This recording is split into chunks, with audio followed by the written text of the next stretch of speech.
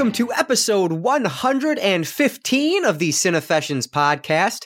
I'm one of your hosts. My name is Brandon Chowan, and joining me tonight is my co-host, Mark Nadeau. Mark, how's everything going this snowy, wintry evening? Wintry evening is correct. I'm bundled up right now. Today has been the coldest day so far this season. I'm freezing. Yeah. What's the temp there? Oh, you're going to tell me in Celsius. I don't know what that means. What's the temperature in Celsius? I'll get my converter out.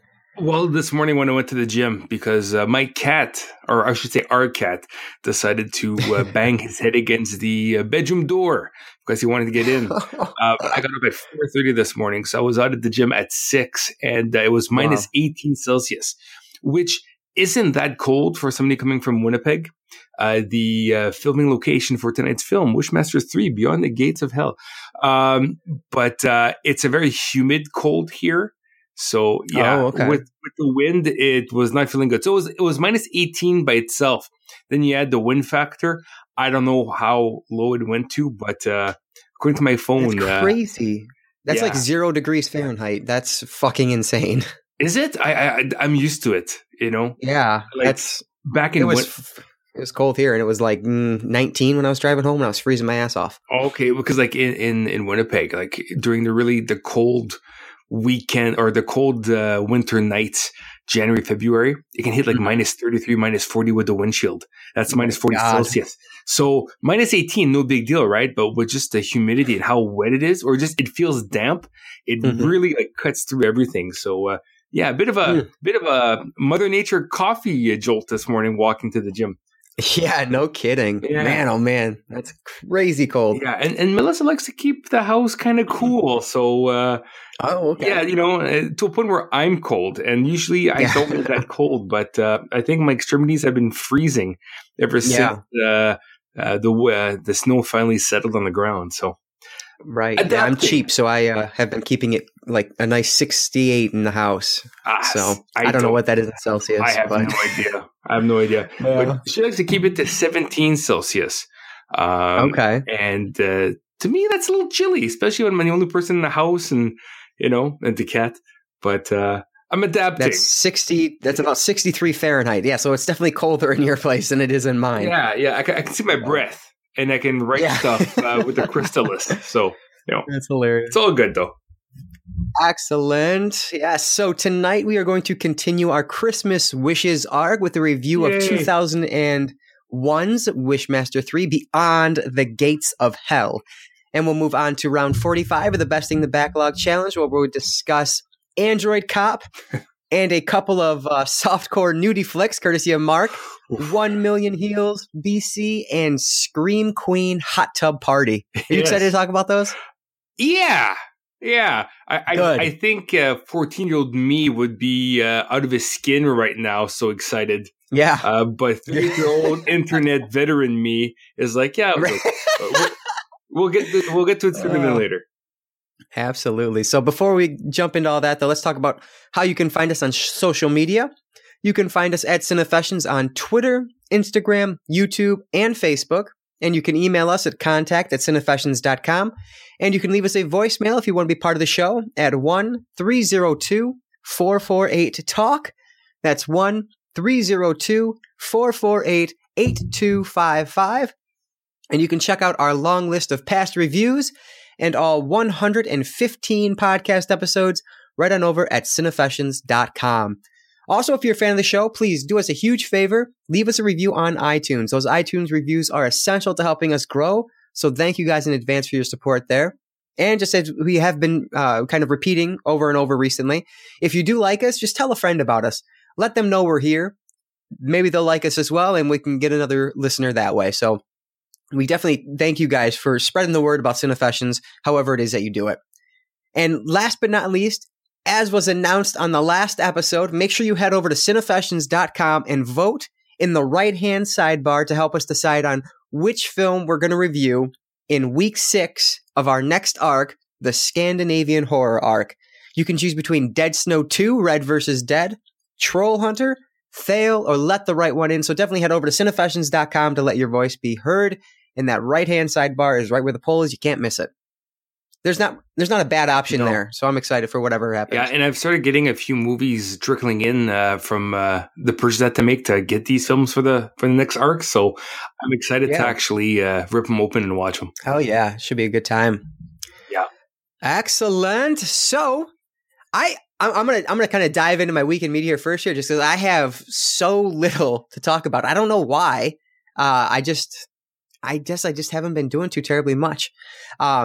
So I've been reading Harry Potter still, going through that still. Mm-hmm. I only have like maybe 4 chapters left, maybe 3 chapters left or so. So I'm getting toward the end. Really loving it. I'm really glad that I decided to read it. I definitely see myself continuing on in the series sooner rather than later. So I'm really enjoying that still. Hopefully I'll have that done by the end of this weekend or so. Then I can, give you my final thoughts on that first Harry Potter and the Sorcerer's Stone. But or as it's known overseas, Harry Potter and the Philosopher's Stone, which yes, great. Mm-hmm. Yeah, I didn't know that until very, very recently. So, I always thought it was Sorcerer's Stone. But anyway, other than that, I have I started reading today actually at work. So I made a purchase on Amazon, and it came with like a bonus gift. Basically, you could pick a free Star Wars graphic novel out of this list of them. Yeah, it was pretty cool. I didn't realize I was getting it until I got the the email saying that I had it. And I was like, oh, awesome. And so I went through Comic Book Herald is an awesome website that if you are looking for like reading orders or like best ofs or whatever, anything comic book related, the guy who runs this thing is an absolute genius, like in terms of the comic book world. And I love the website. Definitely check it out if you haven't. It's Comic Book Herald. And he has a Star Wars, like he actually just posted yesterday or today. It was like a top Star Wars graphic novels of all time list. And he has like the reading order for it and everything. So if you don't want to know where it comes in terms of the movies, blah, blah, blah, it's perfect. But this one was on there. It was Star Wars Darth Vader and or Vader. I forget what it's called. I think it was just Star Wars Vader. And this is book 1 or volume 1 of it, and it's issues 1 through 6. I started reading that at work today, and really, really liking it. It is basically it takes place at the end of episode 4, so the original Star Wars. It takes place after that, and Vader's kind of in trouble because he let the Death Star right? Death Star, yes, that's right? Death Star. Like his operational moon base? Yes. Yes. Okay. Yes. Thank you. I don't know, I'm being an idiot, but yeah, he let his Death Star get destroyed. And so the Dark Sith Lord is angry at him. And so, but he has his own plans because he's Vader. He's not going to be bossed around by anybody. So it's interesting. I'm a couple issues into that and enjoying that so far. But I also started reading, the Sandman graphic novels. Have you read these? Like the Vertigo Sandman? Yes. No, I've never read those. Okay. When they were being published, like back in the 90s, mm-hmm. as a kid who was reading a lot of Spider-Man and X-Men books, those did not interest me whatsoever. I think maybe the art style is very dreamlike and abstract in a way. It never appealed to me. Yeah, so, I've had this graphic novel for years, and I've always heard, like, Sandman's the greatest graphic novel ever, the greatest comic series ever, blah, blah, blah. And so, it's written by Neil Gaiman, G-A-I, however you say it. Yeah. And, I was really excited to read it, and for whatever reason, it just kind of sat there. But I finally decided to dive into it this week, and, man, I am disappointed. Really? It is, the writing is nothing special. I've not really read any of Neil Gaiman's stuff previously, so I can't compare it.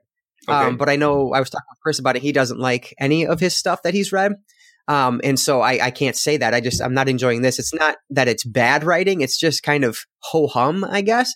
And the art style is, like you said, very dreamy. Yeah. But it's almost like too messy for me. I'm not a big fan of it. I know what you mean. Yeah, it's very, there's so much going on, and it's just like, overwhelming almost. Well, do you have Amazon Prime? Yes. Okay, have you watched his series American Gods? No, I haven't. See, me and Melissa watched it, and it took almost its full season run for me to actually enjoy it a lot. Oh, okay. Like it still doesn't make full sense, but it took a while for me to actually like sit down. Like, it took me a while for me to be excited to watch the next episode, because the first few really felt like a slog. Then it got a lot better. Okay. And apparently for season 2, the showrunners for season 1 have left. So I don't know if season 2 is going to be in the same caliber or not. I don't know. But yeah, again, very trippy, very existential. Yeah. So I was going to say, if you like Sandman, you'll probably like American Gods. I was kind of on the fence for American Gods. I know I'll probably not like Sandman. Yeah. But I've never tried. Yeah, and so many people love it. It's often considered one of the greatest of all time. And it's just, man, it has not connected with me. So I'm like, it's actually a pretty long volume 1 compared to what I normally read with like, the standard superhero fare or even like, regular like Preacher, Walking Dead, anything like that. You're usually getting like 4 to 6 issues in the volume. This is like, I think, like 8 issues, I believe. So it's longer. Okay. And I'm like halfway through it. Honestly, I read the first issue and I was like, man, I'm going to stop. I was like, you know what? I'm going to give it one more and just see. I read the second issue and then I realized, now you'll laugh at me because everyone probably knows this, but I didn't realize it. But the Sandman universe, Sandman actually takes place in the DC Comics universe. So like Justice League is mentioned and John Constantine is mentioned. And I was like, oh shit, I didn't know that at all. I was like, okay, well, let me see how it goes. So I read the third issue, which is him and Constantine. I thought that one was pretty decent. So then I read the fourth issue, and that one was just like, ugh, this is not very good. So I think I'm done at this point. I am interested to see if he does connect with the Justice League, because that was kind of hinted at in the beginning. But I've not liked it. So I think it's funny because like the Sandman character, had the book, but I think the big breakout star of that series was Death. I think that's his little sister, if I'm right. Oh, it hasn't been introduced yet, but maybe. Oh, okay. Well, she becomes like the fan favorite. Oh, okay. Yeah. So I don't know much about the Sandman world or like that part of the DC universe. I don't know if they're considered cosmic or dreamlike. Right. I don't know. But Death apparently is was the big breakout star. Well, that's interesting. Yeah. But yeah, so a little disappointed in that one. And then honestly, from there, I've just been like YouTubing, man. I've just been watching so much YouTube. Man, must be nice. Yeah, that's been kind of taken up most of my time because I just haven't been in the mood to like play anything. After I beat Call of Duty Modern Warfare, Call of Duty 4 Modern Warfare Remastered, I haven't been in the mood to play anything. I turned on NHL 17 for like 10 minutes and I was like, man, I just don't feel like doing this. Turned it off. The next day I put on like NHL Legacy Edition on PS3 because I've heard like that's supposed to be one of the better ones. So it's the NHL 15 equivalent, but the ones on PS4 and Xbox One were neutered. They were shit. Okay. And so I heard that like the Legacy Edition was actually better on PS3 and Xbox 360. So I ended up purchasing the PS3 one a while back. And I started playing that and I played it for about an hour. I wanted to like create a team and then, I was taking over Carolina, I decided, and was just going to see what to do. Okay. Take my created team over, like remove Carolina from it because in that one you can't do an expansion draft or anything. Okay. And so you can only have 30 teams. And so I was going to replace Carolina with this expansion team. I wanted to do the, because they had the logo in there, the Kansas City Scouts, an old hockey team. Yeah. And of course, they have like the Seals, the California Seals logo. They have the Whalers logo, and they have those all listed in the team names. But in this edition, you can't just type in your team name. You have to pick from a list. And they only, the fucking thing, they don't have the Scouts. They have Scouting for Goals is the closest thing they have for the Scouts. I'm like, are you fucking kidding me? Like, how do you have an old NHL franchise with the name Scouts and not include it in your list of possible fucking names? Yeah. That was so stupid. Anyway, so I did that. I started the season, and I was like, wow, I don't feel like playing a game. And so I turned that off. So like just nothing's been hitting me. I haven't really felt like watching any movies lately. My reading has just been Harry Potter, which I've only I've slowed down significantly. I've only been doing maybe a chapter a day just because I've just been not in the mood. I don't know. So it's just been a weird week for me. But well, sometimes you just get into slumps where you just, it happens. You just don't want to do anything because you've got so many options. You can't decide on one. I know where you're coming from.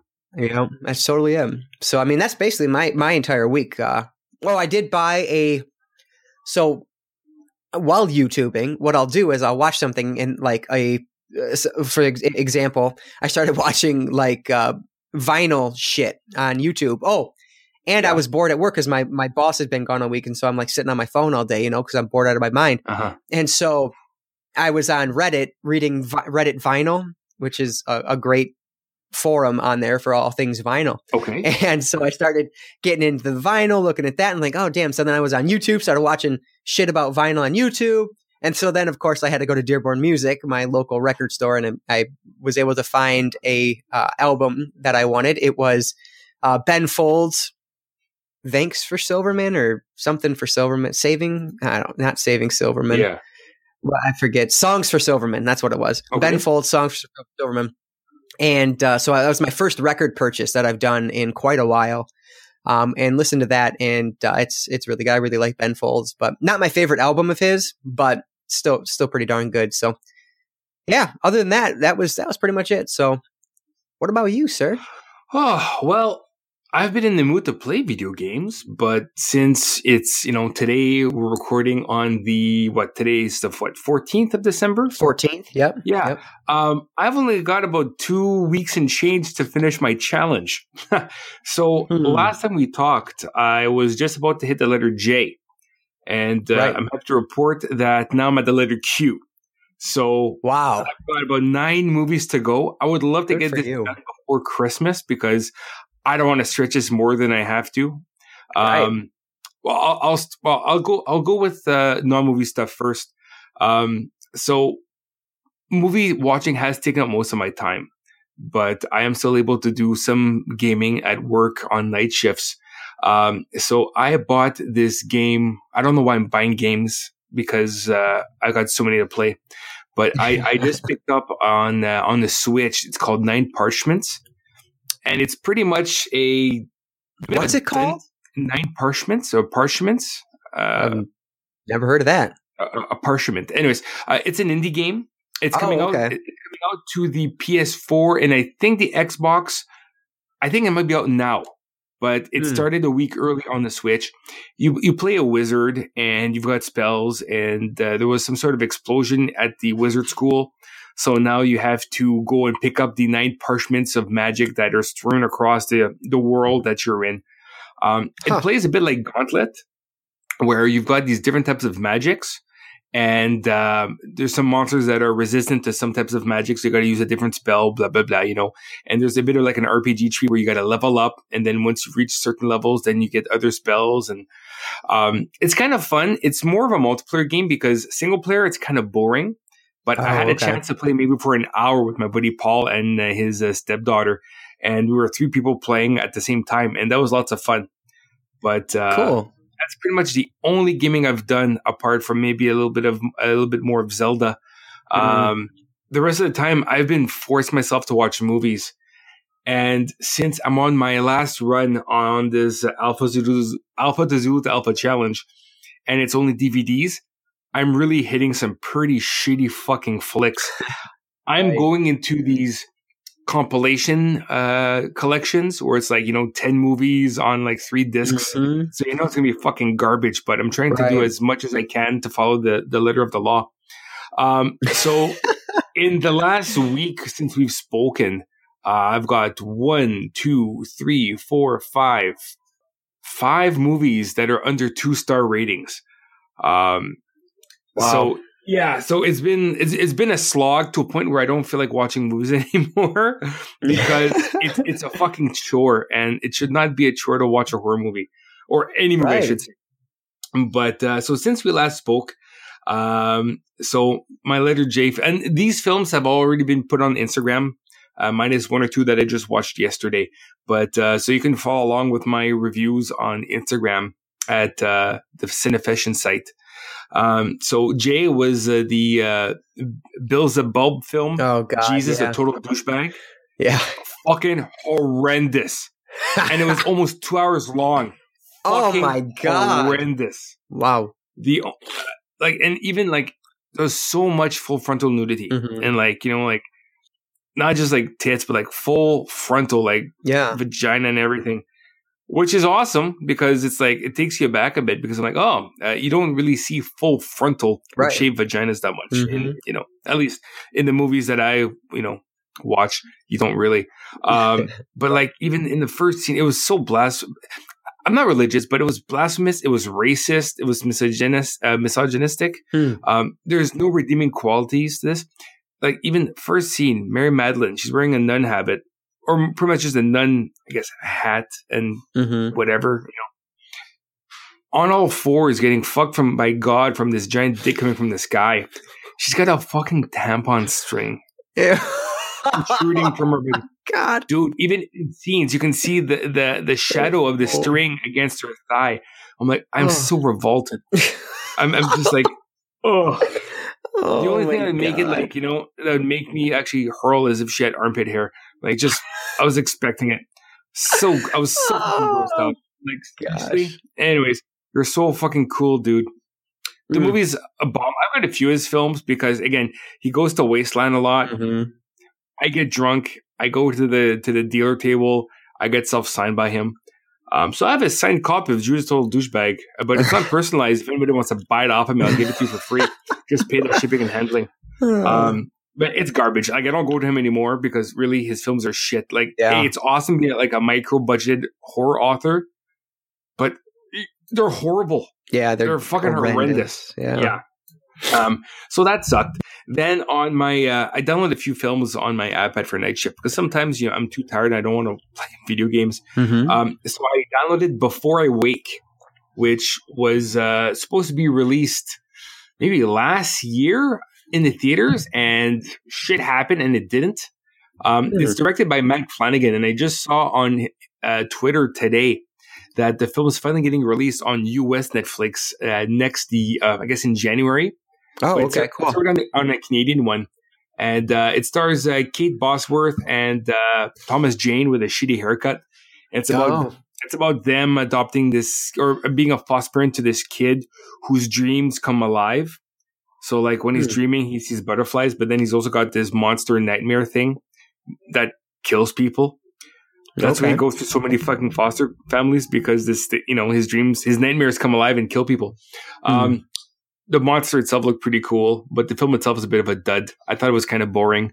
It took a long time for it to actually do something. So I give it like honor rating of 4. I give it 2 out of 4 stars. Have you seen Gerald's Game yet by Mike Flanagan? No. Oh, did he do that too? No, I did not. Yeah. No. Okay. Honestly, I haven't watched a lot of Netflix that isn't like podcast related. Gotcha. Like this was, I kind of want to watch Gerald's Game at home because I knew this movie was going to kind of be shitty, so I can watch it at work and not like care if it's on a big screen or not. Gerald's Game, I legit want to watch like on a big screen. So no, I haven't watched that one yet. Okay, and then for the letter K, it's a Hammer film out of this Hammer horror collection that I bought eons ago and never watched any of them. The Kiss of the Vampire. So it's a Victoria era vampire film. Couples vehicle, they're like, Model T Ford breaks down. Not even Model T, it's even before that, but their car runs out of gas or petrol, and they're on their honeymoon. They go to this inn. They get invited by this count to go to their house for a party. Obviously, he's a vampire, whatever. Long story short, it's a Hammer vampire film. It was actually pretty decent. I really liked it a lot. The ending has the weirdest ending for a vampire film that I've ever seen. I don't want to ruin it, but it was odd as fuck. Like, I did not expect it, and then it just ended just like that. It's like, weird thing happens, and then the end. I'm like, oh, okay. But it's got some really good performances. Clifford Evans plays Professor Zimmer, which is kind of like, it reminds me of like an old drunk who looks like Paul Nachi from the Werewolf movies. Spliced in with the way he spoke, he sounded like Quinn from Jaws. So he was a pretty cool character. But Awesome. the film itself, again, weird, but I liked it. So I would give that 2.5 out of 4 stars. Good. Another work movie. A girl brought, my friend Lee brought this to work. I'd never seen it. Dolores Claiborne. Oh, okay. Yeah, Stephen King film. Directed by, I believe, Taylor Hackford. Yeah, Taylor Hackford. And he did a bunch of films we would have seen, like Devil's Advocate, Officer and a Gentleman. He did Parker with Jason Statham. Anyways, I really liked it. It's a movie that I'd seen before.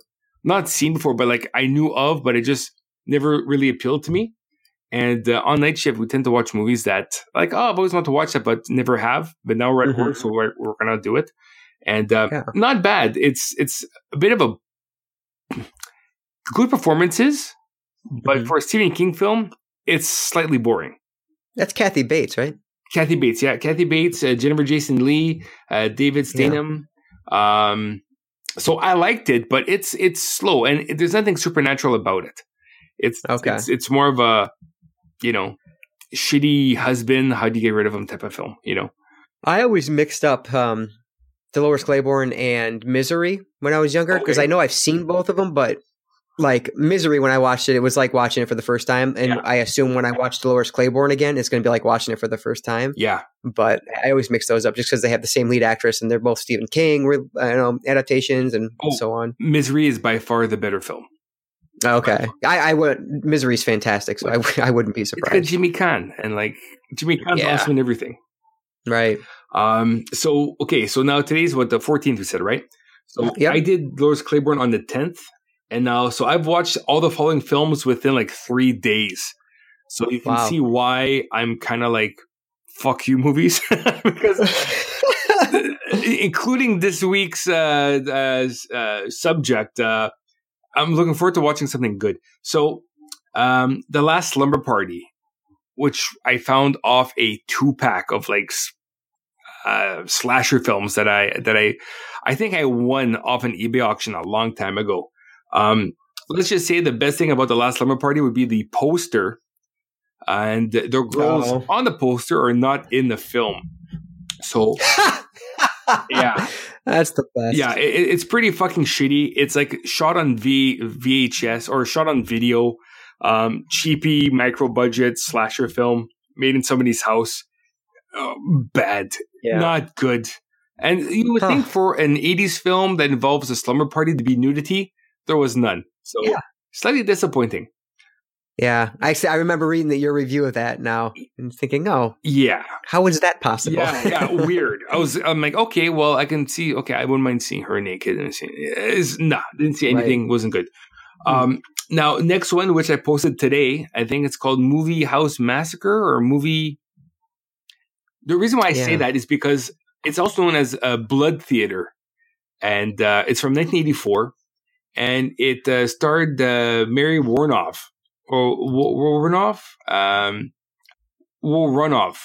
You would know her from fucking Chopping Mall, and she's in TerrorVision, and she's in Night of the Comet. Like, I cannot pronounce her last name, but you know who she's in House of the Devil.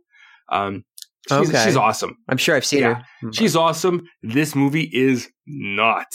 Apparently, it's directed by Rick Sloan, which he's the guy who did all the Vice Academy films, which I would love for a box set to come out of Vice Academy movies. But there isn't. And he fucking dropped the ball in this one. Again, his first feature film, whatever, not good. So it's about this theater that on their last night, they're closing because they're reopening the building as a movie theater. The owner of the building finds his girlfriend with another guy. He goes crazy, kills everybody in the theater. So now, all these years later, this movie chain, or this cinema chain, I should say, buys the building and wants to reopen it as another movie theater. But, people start dying as they're trying to renovate the building. I'm gonna spoil it because I don't fucking care. So the guy who goes crazy, he's maybe in his late teens, early 20s, back, I guess, in the 30s. But now he comes back So this is the thing. It's such a fucking stupid movie. So the the manager of the theater back then is coming back now, but I'm not sure if he's a ghost hunter because he's aged. He's like 70 to 80 years old. So is he a ghost, or has he just lived in this theater all these years and just killed people as they came along? Because the way they dispatch him is they actually stab him. So he's physical. But then half the kills in this movie are like supernatural. Like a girl pops up in a popcorn machine and gets popped to death. Then a guy, he falls back on a film projector and gets electrocuted.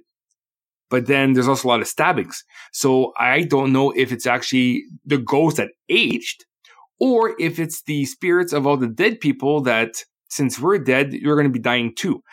It doesn't explain anything. It makes no sense.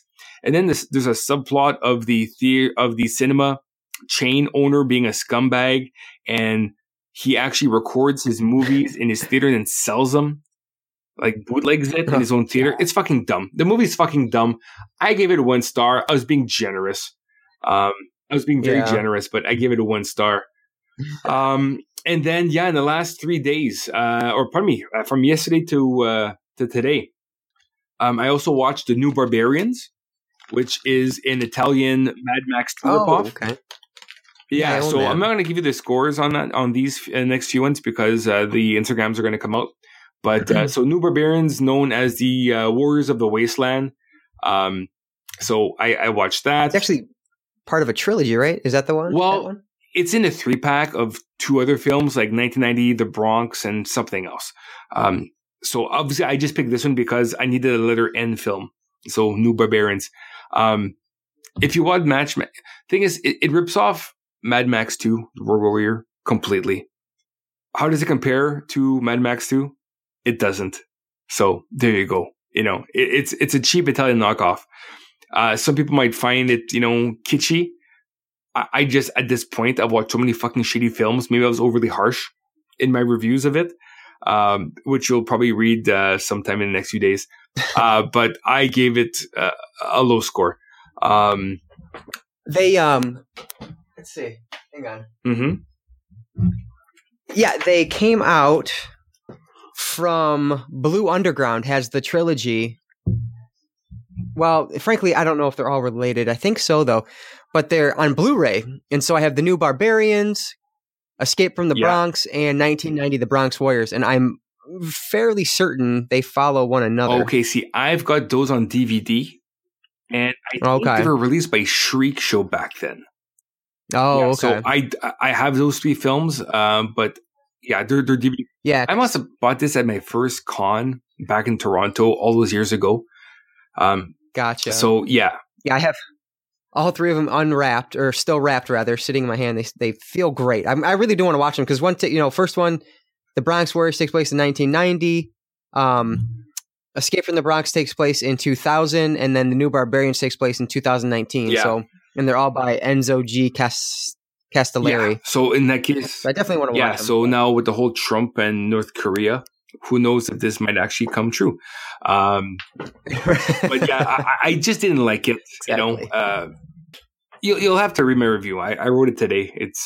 I think my rating of it. Well, fuck it. I'll give the ratings anyways.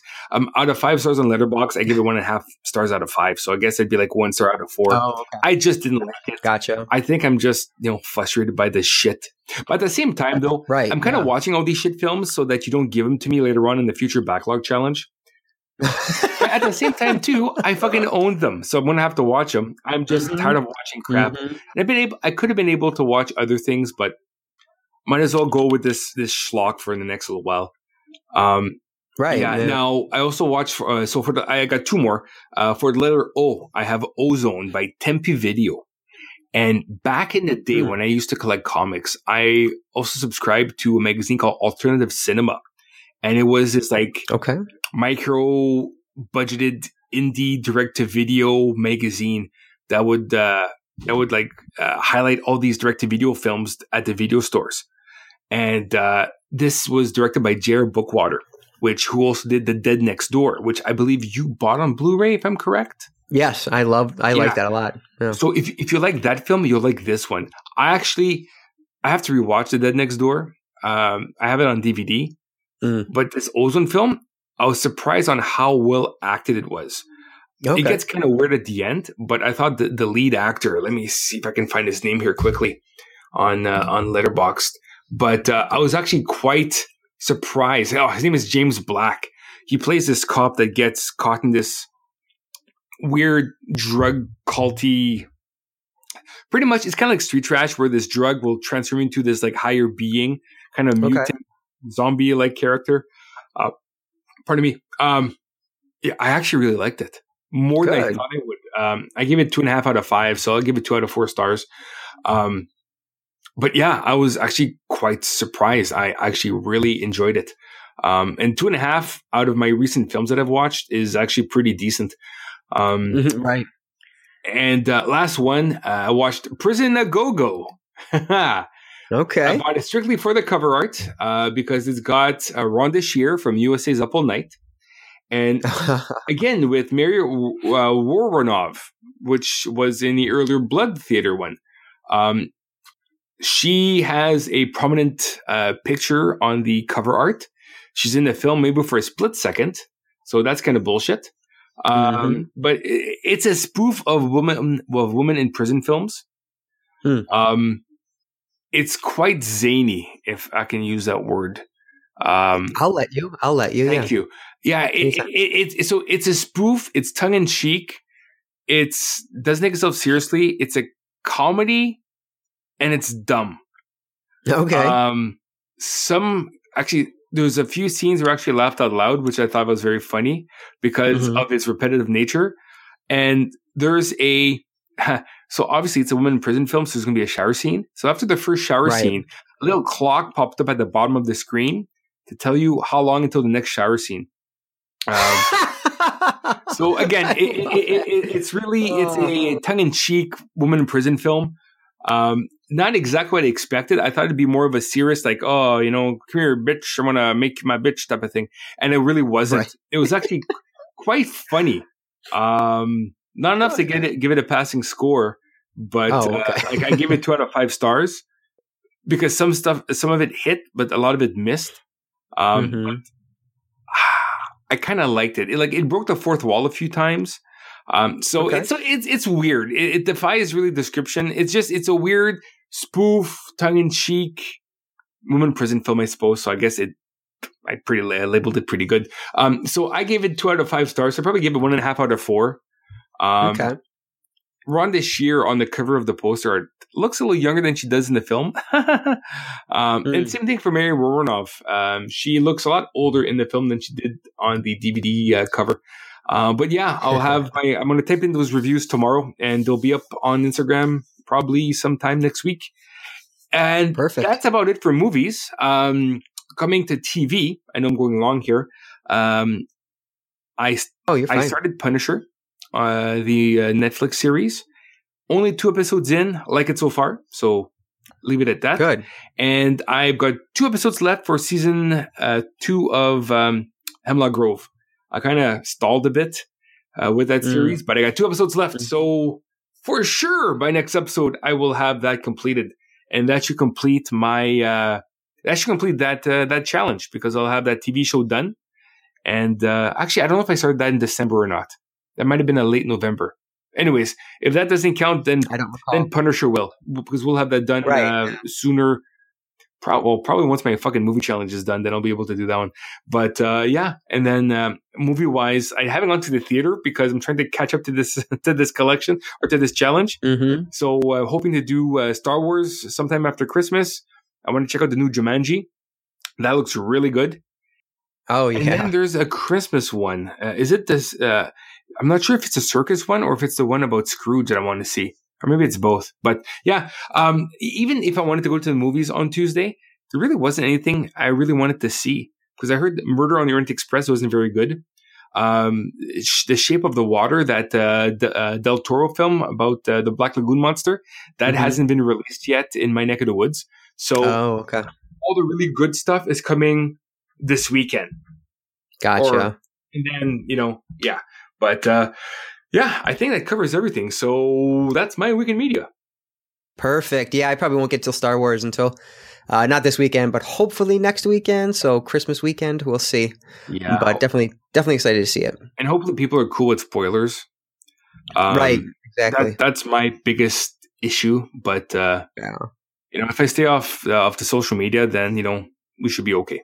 I'm pretty fortunate because really the only social media I use is Twitter, and so I am very good with the people I follow. I don't have to worry too much about spoilers. But the only time that really concerns me is at work. Somebody will walk in and be like, "Oh, blah blah blah," and start spouting off shit, and I'm like, "Shut the fuck up! I've not seen it yet." So don't wear your Star Wars tie to work to incite a discussion. Exactly right. All right, so let's move over to our review for the week. We are talking, of course, about Wishmaster 3: Beyond the Gates of Hell. So there will be spoilers for Wishmaster 3, Wishmaster 2, and Wishmaster, I'm sure, as we move forward. So just keep that in mind. If you have not watched these films up to this point, make sure you hit pause, go on, watch them, come on back and hit play, and listen to our spoiler-filled discussion of Wishmaster 3. And it's funny. I'm looking at the letterbox, and Ash has seen this movie. Yes, yep, he has. Say when he watched it, but I know seen it, which actually surprises me. Yeah. He gave it. I think it was 2 out of 5, so probably about a 1.5 out of 4, I would imagine. Yeah, that's pretty generous. Well, we'll see. All right, so Wishmaster 3 had an original U.S. television premiere date of October 23rd, 2001, directed by Chris Angel, not the Mind Freak, somebody else. That would have been so much cooler. And written, I know, that would be pretty cool. And written by Alex Wright, not the pro wrestler, I don't imagine. I'm very doubtful. I haven't thought of him in a long time. Man, oh man, wonder what he's doing today. I have no idea. Probably writing the 5th film in this series. Hopefully. All right. So it has an IMDb score of 3.6 out of the 3,415 votes. It does not have a Metacritic score, no tomato meter score, but it does have an audience score on Rotten Tomatoes of 16%. It currently has a 1.8 out of 5-star rating on Letterboxd based on 400 ratings. I could not find any information about its budget or its box office gross is 0 because it's direct to video, but it clocks in at 89 minutes in length. So, Mark, this is your first time watching, isn't it? Yes, it is. Okay, mine as well. Perfection. All right, so my very first note was, well, if literally nothing else about this film, at least we have the most attractive female lead to date. I thought that what's her name? CJ, I think AJ Cook as Diana, very pretty, one, and that was my first initial reaction. But 2, I thought she was actually pretty darn good in this. Only thing that bugged me is she has a case of the late 90s, early 2000s eyebrows. I didn't even notice them, to be honest with you. I did. I don't know why. I don't know why I'm nitpicking, because am I in film? No, but I just thought she had the really shitty eyebrow look from the era. So I guess in a way it's fitting because this is from 2001. But exactly, it bugged me because she's very cute. Then she had these really shitty arching eyebrows. That's funny. I can't tell if she had a tampon string or not because that wasn't shown. But that's so disgusting. Anyway, I really liked the opening car crash in her nightmare sequence, and I was impressed and I was surprised. Because this film's a Canadian production, and it's filmed in Winnipeg. With the Jets. No, thank God they were not involved. I just felt this film looked Canadiana, and it also looked kind of cheap. Well, it is, right? So. Yeah, I honestly wasn't that impressed. I think I'm spoiled, and I just didn't think it looked that cool. I was impressed by the fact that they had a legitimate car catch on fire and then a legitimate explosion happen in this direct-to-video Wishmaster 3 of all things. Like, that's why I was impressed. And, it does have that look about it. I can see what you're saying, but I like that. I like your Canadiana. Did you just make that up, or is that a thing they say in Canada? No, I just made it up. Because I know we have like Americana, so I didn't know if that was legit or not, but I like that. And so I'm sure that term is used, just maybe not for film. Right. It's just got that, I have no budget, and it just feels too local. I don't know. And in the commentary, it bugged me. He talks about how they had 9 cameras or 8 cameras filming that opening shot. I was like, what? Holy shit. Yeah. That was crazy. I'm like, what? Did you steal them? A character I didn't like in this was Greg, her boyfriend. He just always, first thing about him was weird. His introduction line, the first line he says besides D or die or whatever he calls her is, what is it? Oh, he says, that's the problem. You can't completely know someone. And it was just the way he said it was just so weird. Such a weird way to introduce this character.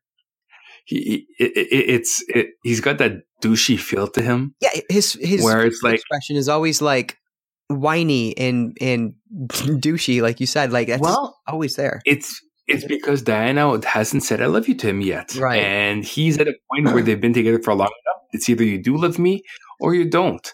Mm-hmm. But, he also understands she's got this childhood trauma that she's still dealing with. Right. And he's being patient, but his patience is wearing out. So at this point, we're seeing them at the possibly tail end of their relationship. Mm-hmm. So he's starting to throw a few jabs just to see what kind of move she's going to make back. Right. Yeah, but he doesn't have to whine constantly all the time. Like when she says that she has to go work at with the professor at the museum, just like his fucking I just wanted to punch him. Like, dude, stop being a bitch. But the thing is, at the same time, he's also very jealous. Because he wants to spend time with her, and for some reason he thinks that the professor has a chance with her, mm-hmm. which I thought was weird as well. Yeah, but we'll get to that, I guess. Yeah. So. My initial reaction to, was it Billy? Was that the best friend's boyfriend? Oh, the blonde guy? Yeah. Yeah, Billy Matthews. Yes, Billy, yeah. So I was mad at myself because I actually laughed at his first introduction there because he was like, he's talking about what his new study was, and he's like, sex in public, is it hotter? And I don't know, he just he made me laugh at the beginning, but then as it went on, I just really disliked that character.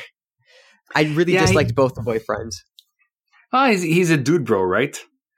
Yeah, he's a guy you would see at a kegger, right? Yeah. You know what threw me off the most in the opening sequences with everybody? Mm-hmm.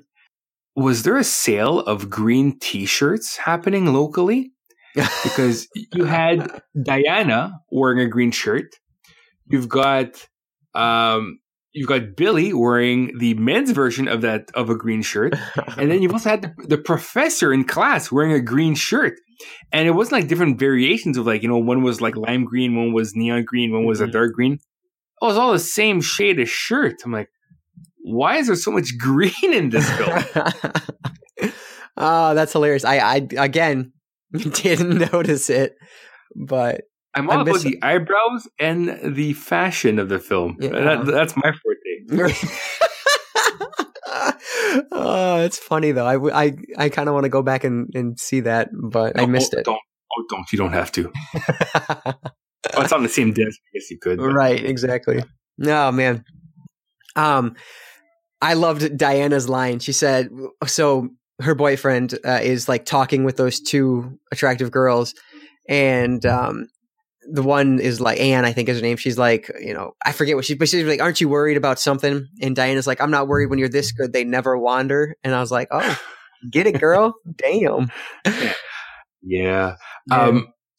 Actually, of all the characters, my favorite was Katie York. I guess the best Billy's friend? girlfriend. Yeah, I liked her a lot. Okay. I liked her a lot. I wasn't a huge fan, but really, yeah, I thought she was kind of like the forced cool, if that makes sense. Like she was like they were trying really hard to make her very early 2000s, late 90s cool, and it just felt a little. Oh, sure. Well, she was kind of like the Shannon Elizabeth of American Pie in this movie, where she's wholesome, but also has got that kinky side. I didn't think she was wholesome at all, though. But I thought it was all definitely the kinky side. She looks wholesome, like she doesn't look. She doesn't overplay her looks at all. True. She wears a blouse, cleavage. Hair is kind of okay. Her hair is nice, but then she'll go and have sex in public place. Mm-hmm. So she's like the good girl that goes bad, but she's not that good of she's not like Christian good. She's more like, I look good, but I've got a wild side to me. Right. Yeah, I can see that. Yeah. And plus we saw her boobs. So we sure did. Which is weird to me. This is the first film that we see nudity. Oh, I was very pleased. Yeah, but I was also surprised because we first see the nudity early on in the film with the two demon ladies. Yeah. And then again with a sex scene with between Billy and Katie. Mm-hmm. And I was not prepared. That surprised you, did it? It did, because as we get along with this film here, it doesn't really follow the mold of previous Wishmaster films. Mm-hmm. And yeah, it doesn't. No, it doesn't. I think it's better off for that. Oh, I totally disagree. Okay. I feel this film became more of a generic stalk and slash than a Wishmaster. Well, okay. Yes. We'll get to it as we talk about the film, but yeah, and it's not that I disagree with you. I just think that's if Wishmaster 2 is what a Wishmaster film is, then I don't want a Wishmaster film. Like I want this generic, whatever this is, versus that type of thing. Well, I don't know. I'd watch Wishmaster 2 over Wishmaster 3 again. Oh my God. I would burn Wishmaster 2 in a fucking fiery death before I would ever consider watching that over Wishmaster 3 again. Well, only reason why is because of Andrew Divoff. And that's something we can definitely talk about because he gets introduced quickly here. First off, the makeup is shit compared to the first one. Obviously. And yeah, the character, so it's actually not played by the same actor. Like I think Divoff played both the Jinn, you know what I'm saying? Like the demon looking Jinn and the Sean Connery's son, which blew my mind. But in this case, it's not somebody else actually plays the demon Jinn. Yeah. But the makeup looked like shit. The way he portrayed himself as the Jinn was just like he came off as like skeevy, like totally. Just the way he was like licking his lips at one point, it was just like, oh, I don't like looking at you. Like you're fucking gross. Wait till I post my picture for tomorrow. Oh no, because it's exactly a picture of him like in the middle of like pretending he's moaning with his tongue out. So I listened to the commentary track, which one I was surprised it was a commentary track. Yeah, me too. But it involved Chris Angel. Not the Mind Freak. It involved John Novak, who played the Jinn, and also with Louisette Geist that played Katie. So this is not the same genie, okay? From the films. Exactly. Now, this bugs me. Like, it was mentioned prior that there is a race of Jinn. Mm-hmm. But now, so you're telling me that there's a race of you guys, and not one of you was able to have somebody do 3 wishes in the last few centuries? You know what I mean? It's not a very talented race. Well, I guess, but just the fact that, if there's so many of you, eventually you're going to get somebody to do the 3 wishes so you can take over the world, Mm-hmm. And you're telling me within your whole race, none of you have been able to, you've all been thwarted by the human race. And to me, it's not plausible. There's no fucking way, because there's easily, I can think of 100 people that I know that would do the 3 wishes. and then be taken over and slain. Yeah. You know, so Right. that kind of bugs me. I preferred if it was actually just maybe it's a djinn per realm. You know, Mhm. so maybe there's like a djinn for Earth, a djinn for like Pluto or something like whatever. You know, Yeah. to me that's more plausible. But to think that there's a full race of these guys, and what are they all in the same stone? Because that's another thing. So in this case, she opens a Hellraiser puzzle box, and there's the ruby. And then she rubs it, and then he appears. Yeah. Speaking of that box, I really like that. I thought it was a cool prop, like something I would like to have in my collection of movie memorabilia. I would like to own that. Oh, okay, yeah, nice box, but I don't like the way it was portrayed in the film. Like the jewel was encased in a statue in the previous films, so that nobody gets access to this. And now there's another djinn with the same looking stone. Like the stone in the first two films was an alchemist in the Persian times who actually created the gem to incarcerate this djinn. So are you telling me that all the djinns are incarcerated in similar looking stones? That doesn't make sense either, right? Mm-hmm. Or am I overanalyzing it? I don't know. It just, this kind of shit bugs me, Yeah, I'm going to be honest with you. I didn't consider that for 1 second while I was watching the movie. So, obviously, looking back, are you correct? Yes, you are. But did it affect my viewing? Not in the least. Oh, good. Because it bugged the hell out of me this whole time. Yeah. And there was something else that bugged me. Oh, well, okay. Okay, so we'll get to that. So she pops open this box and reveals the djinn, or unleashes the djinn, right? Right. Okay, so we'll continue from there. So then the professor then tries to make a move on her after she shows him what she did. Yeah, that was fucking the creeper. And then, it was just, so fucking, as stereotypical abuse as you can get, because then he, tries to make her feel bad about him taking advantage of her. And I was like, wow, that's as textbook abuse that you can fucking get. What a piece of shit. True. And I don't think his bleached hair helps him at all. He just looks fucking goofy. Yeah. He's not suave in any way. He keeps to keep crushing on his TAs a lot. Mm-hmm. And apparently goes from one girl to the next. But they're all students, and they won't say no to their teacher.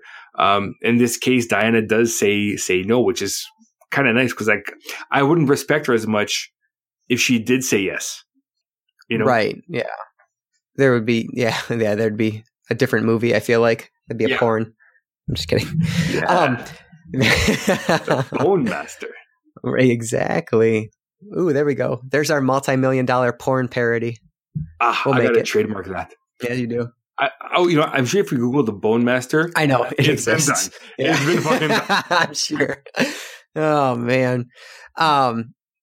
Yeah. So okay. So I was trying to remember what I was thinking. So you were talking about Connery not being charming at all, and at the beginning, I'm with you 100%. Excuse me. I'm with you 100%. I was thinking the same thing. I was like, man, this isn't working. Like when he went to go see. I forget the character's name, but the secretary, basically, who he's trying to get the shit from. I thought he was just not charming at all. And I was like, damn, I missed Andrew Divoff already. I thought you were making a joke earlier. He actually is the son of Sean Connery.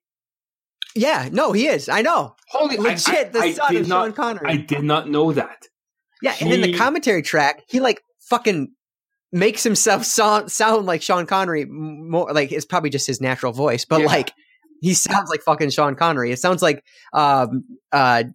from Saturday Night Live when Trebek and Connery are going head to head in the Jeopardy. Yeah, that's what it sounded like. I did not. Wow, I never.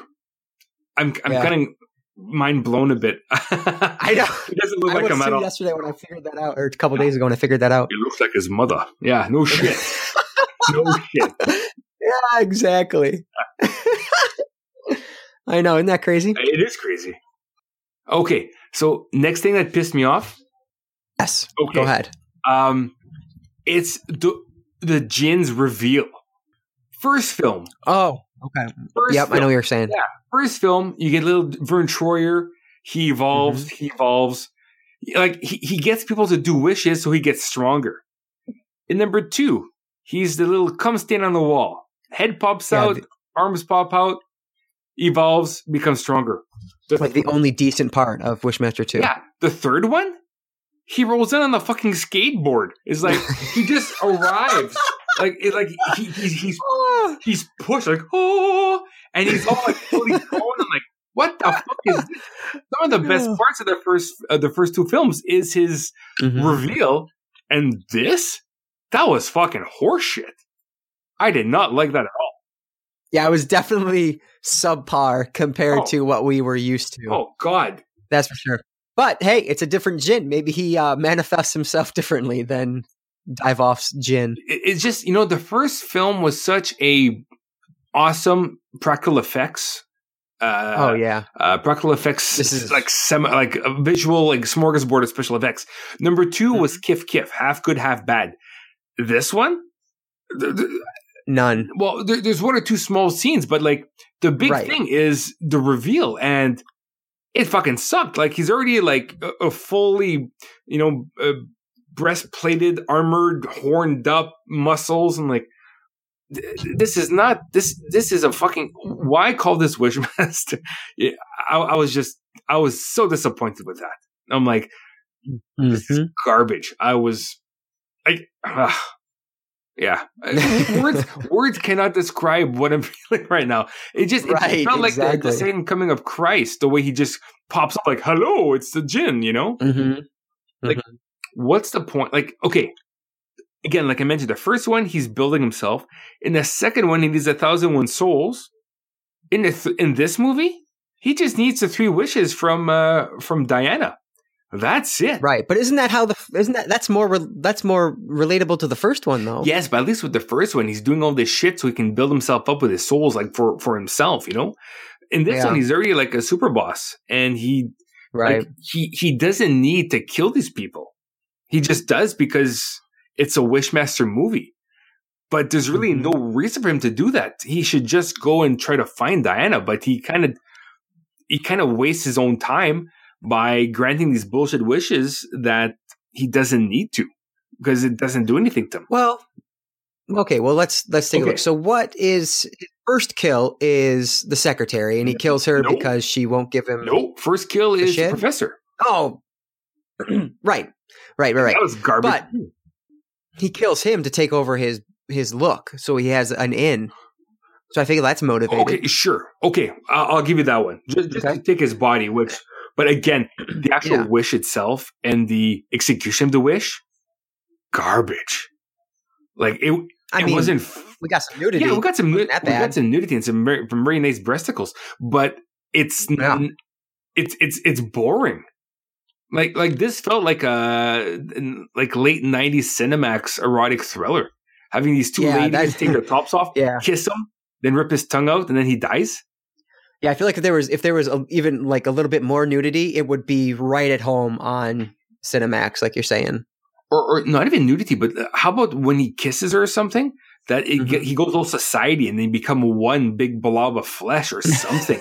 Like make it fun. Yeah. But having him make out with 2 hot chicks and then he gets scraped to death. I was like, fuck, this is shit. Again, maybe me too harsh because I'm hate watching this at this point. It's early on in the movie. I was disappointed that the special effects were so poor on the professor's kill. Yeah. But I did like after the fact that the Jin has to take off the professor's face and put it on him to become him, which they completely ditched in the second movie. Well, no, because they already did. They did in the first film. Well, in the first movie, the Wishmaster goes to the morgue, right, and takes his face. I know, yeah. Exactly. Oh, so it just carries over? Okay. Well, I didn't get that, I guess. It's the same monster in the second one, right? Yeah, right. That makes sense. Yeah. Fuck Wishmaster 2! All right. Anyway, I guess that makes sense. I was thinking that, I don't know, he would have to do it again or something. Whatever. Anyway, I like that idea was brought back because, like I said, I just felt like it was missing from the second one. Okay. So from there, then he goes and does the secretary, which he doesn't really want to kill her necessarily, but he's like, what? Okay, because at the end, so I forget what she says. I wish this place burned to the ground, whatever. So then, like, he lights her on fire, and he says something at the end that is like, I can't fucking remember. He's like, that could have gone better. I don't remember what the fuck he says after he does it, but whatever it is, it's something along the lines of that makes me think, that's not what I wanted. Like, this could have gone smoother. Well, like, if you just give me the fucking things, he wouldn't have killed her. Well, that's the thing. And I find, like, with a lot of these kills, it's like, it's to his benefit. It's not to his benefit. It's just because they said wish. Or he leads off, if you wish, ... and then they say something. But he's like, yeah, there was no need for her to die. Now, she was a possibly shitty person, working in this file room, smoking in the non-smoking area. Well, that makes her a bad person. Yeah, that was funny. I like that. Dies. Whatever. But there really was no reason for him to kill her, like, to fulfill his mission. He got the information. He didn't get the information, though. Because she wouldn't give it to him. No, she wouldn't give it to him. Oh, so so how did he get to the dorm then? That was later. He didn't go to the dorm that night, right? He went to. I feel like after that scene, we saw a different scene, and then the next day when he was doing the professor shtick. I don't remember. Oh, that's right, because she doesn't give the info, and then he just goes to class the next day. Yeah, exactly. That's how I remember it. But now, how does he know to go to class? Is it because he imbues the professor's knowledge when he takes his face? That's the only thing I can think of, because like he knows he's the professor because he's talking with him. He even like has the fucking simulated rape that he portrays, which creeped me out. Yeah. So I mean, like he knows their relationship, and so he has to. The djinn just knows that, I guess, and so that's my thought. But I thought it was strange that like he would go to the classroom and start teaching. I mean, he's talking about the djinn, but like, I don't know, that whole thing was just kind of strange to me. Because like he clearly has an end goal. Like, why are you, like you said, wasting your time with this? Mm-hmm. But so so then we get the secretary, then he goes to the classroom. So what's our next kill? I feel like our next kill isn't until Anne. What am I missing in between there? I'm trying to think. Because I think... Well, he kills... It's just the friends. Doesn't he kill Billy first? Via Silent Night, Deadly Night with the horns? I guess for some reason I thought it was Anne and then Billy, but it could be the other. And frankly, I don't think it matters. Like, it could go either way. Yeah, exactly. Yeah. But my point... I guess the reason I'm getting to this is that because I think the only other kills I can remember at least are the four. So Anne's super sexy friend, whose name I forget. Eleanor. Eleanor. Thank you. I don't know how I forgot the name. I love that name. And then Billy and her best friend, right? But what's up with Eleanor's like, I'm here, but I'm not going to kill you. Or she's getting ready for the party. He shows up to her door. That was weird. Yeah, that was absolutely weird because he gets to the dorm and then like, he's in alone with her. Like she has this awesome scene where she's just in her bra and panties that. Yeah. She's gorgeous. And then like clearly like she's flirting with him and then he just walks away. And I was like, oh, okay. So she's not going to die. But then, it would have been fine. Yeah. But then later on, they interact again. And that's when she's like, I like older men. And that's when he, breaks her heart is like what he says. Yeah. Which is lame because it's a shit. Like literally the special effect is blood coming down her mouth after you see like the heart explode. Like it was just garbage. Yeah, totally. But like, but you're right. Like why have those in two separate scenes? Like what? It just adds to the runtime. Like, is there anything else that adds to the film? To me, that's in a way, maybe it's just to fool the crowd. Like, hey, viewing audience, he won't do it this time. To me, it was a waste of time. I did like Anne's death because she again like said, she's super hot, but then she wants to lose weight. That, yes. So she's obviously got body issues because he's kind of like the nerdy character as well, but tiny, she's gorgeous. But then she wants to lose weight, but then they slap on some makeup on her face to make her look fatter. Because if you look, when she starts vomiting, because she wants to lose weight, so she starts vomiting her guts up, her face looks kind of fat. I'm like, why? Like, why make her face look bigger when she's trying to lose the weight and she was skinnier than before? So that's kind of dumb. But I thought that those special effects, as basic as they were was the first real gross moment of the film. That was like genuinely, I had to stop looking because I was going to vomit gross. Like I hate watching people throw up, and just like the way it was happening was like fucking disgusting me out. Yeah. Like I thought that was really well done because it grossed me out, but yeah, so gross. Yeah. So there's that. And so kind of circling back to what you were saying, how the kills aren't, he doesn't need to kill them, but I feel like he does, because the reason he's doing it is to basically torture her into doing the wishes. So maybe the only one that's not justified is the secretary. Oh, and Eleanor. Wasn't she by herself when this happened? So he didn't have to kill Eleanor. But right? Yeah, that's true. But I think the film tries to justify that, and I don't agree with this, but I think the film tries to justify that by it being one of her friends. I see. Because she can see him. I never saw her as a close friend. I saw her maybe as a rival to Greg's affection, because you're absolutely right. He's with Eleanor and Anne in the beginning, right? And they're making threesomes. Mm-hmm. So exactly, I never got the vibe that they were close to begin with. You're right, but I think that's a weakness. But I think the reason what am I trying to say? But why I say that I think the film tries to set it up like that is because they use Anne in the same way. And to me, Anne is not a friend. Like, why are they fucking with Anne? Yeah. It's because it's another character that we know. And so I feel like it does that very poorly. I feel like the only people that really could qualify as her friends are really her boyfriend and her best friend. I feel like even Billy isn't even that close to a friend, but it would work. I would buy that. Well, Anne and Eleanor, I don't buy at all. I don't see Billy being a friend by association to Katie. If Katie wasn't in the picture, they would not be friends with Billy. Absolutely not. Right. They don't even like each other, as evidenced by the fact that Billy's a super douche when she's starting to like freak out. Yeah, no, exactly. But yeah, so I feel like that's done. It's not, it could have been much stronger, like the people they would have chosen her. And like the other thing that I didn't like about Anne is like, I think she was like the strangest character that, cause like, clearly, you know, she's the one who she's the one who, she's like, I'm like trying to like read my notes and talk at the same time. But so she's pretty. Her character is all over the place. So like, is she supposed to be like the preppy bitch or like the goody good suck up? Because at the beginning, it looks like she's trying to like be the preppy bitch talking about the threesome. And with the professor, she's snarky with the professor when he's the djinn. But then later on, she's like, oh, you got to sign in. You got to sign in. Oh, or you could just ignore me. Like whatever she does. And so then it's like, she's kind of like this, like the goody good. Like, I just didn't understand her character at all. I thought it was a really poorly written character that didn't have a true purpose. She was just there as fodder to kill. I totally agree with you because I thought she'd be a mean girl.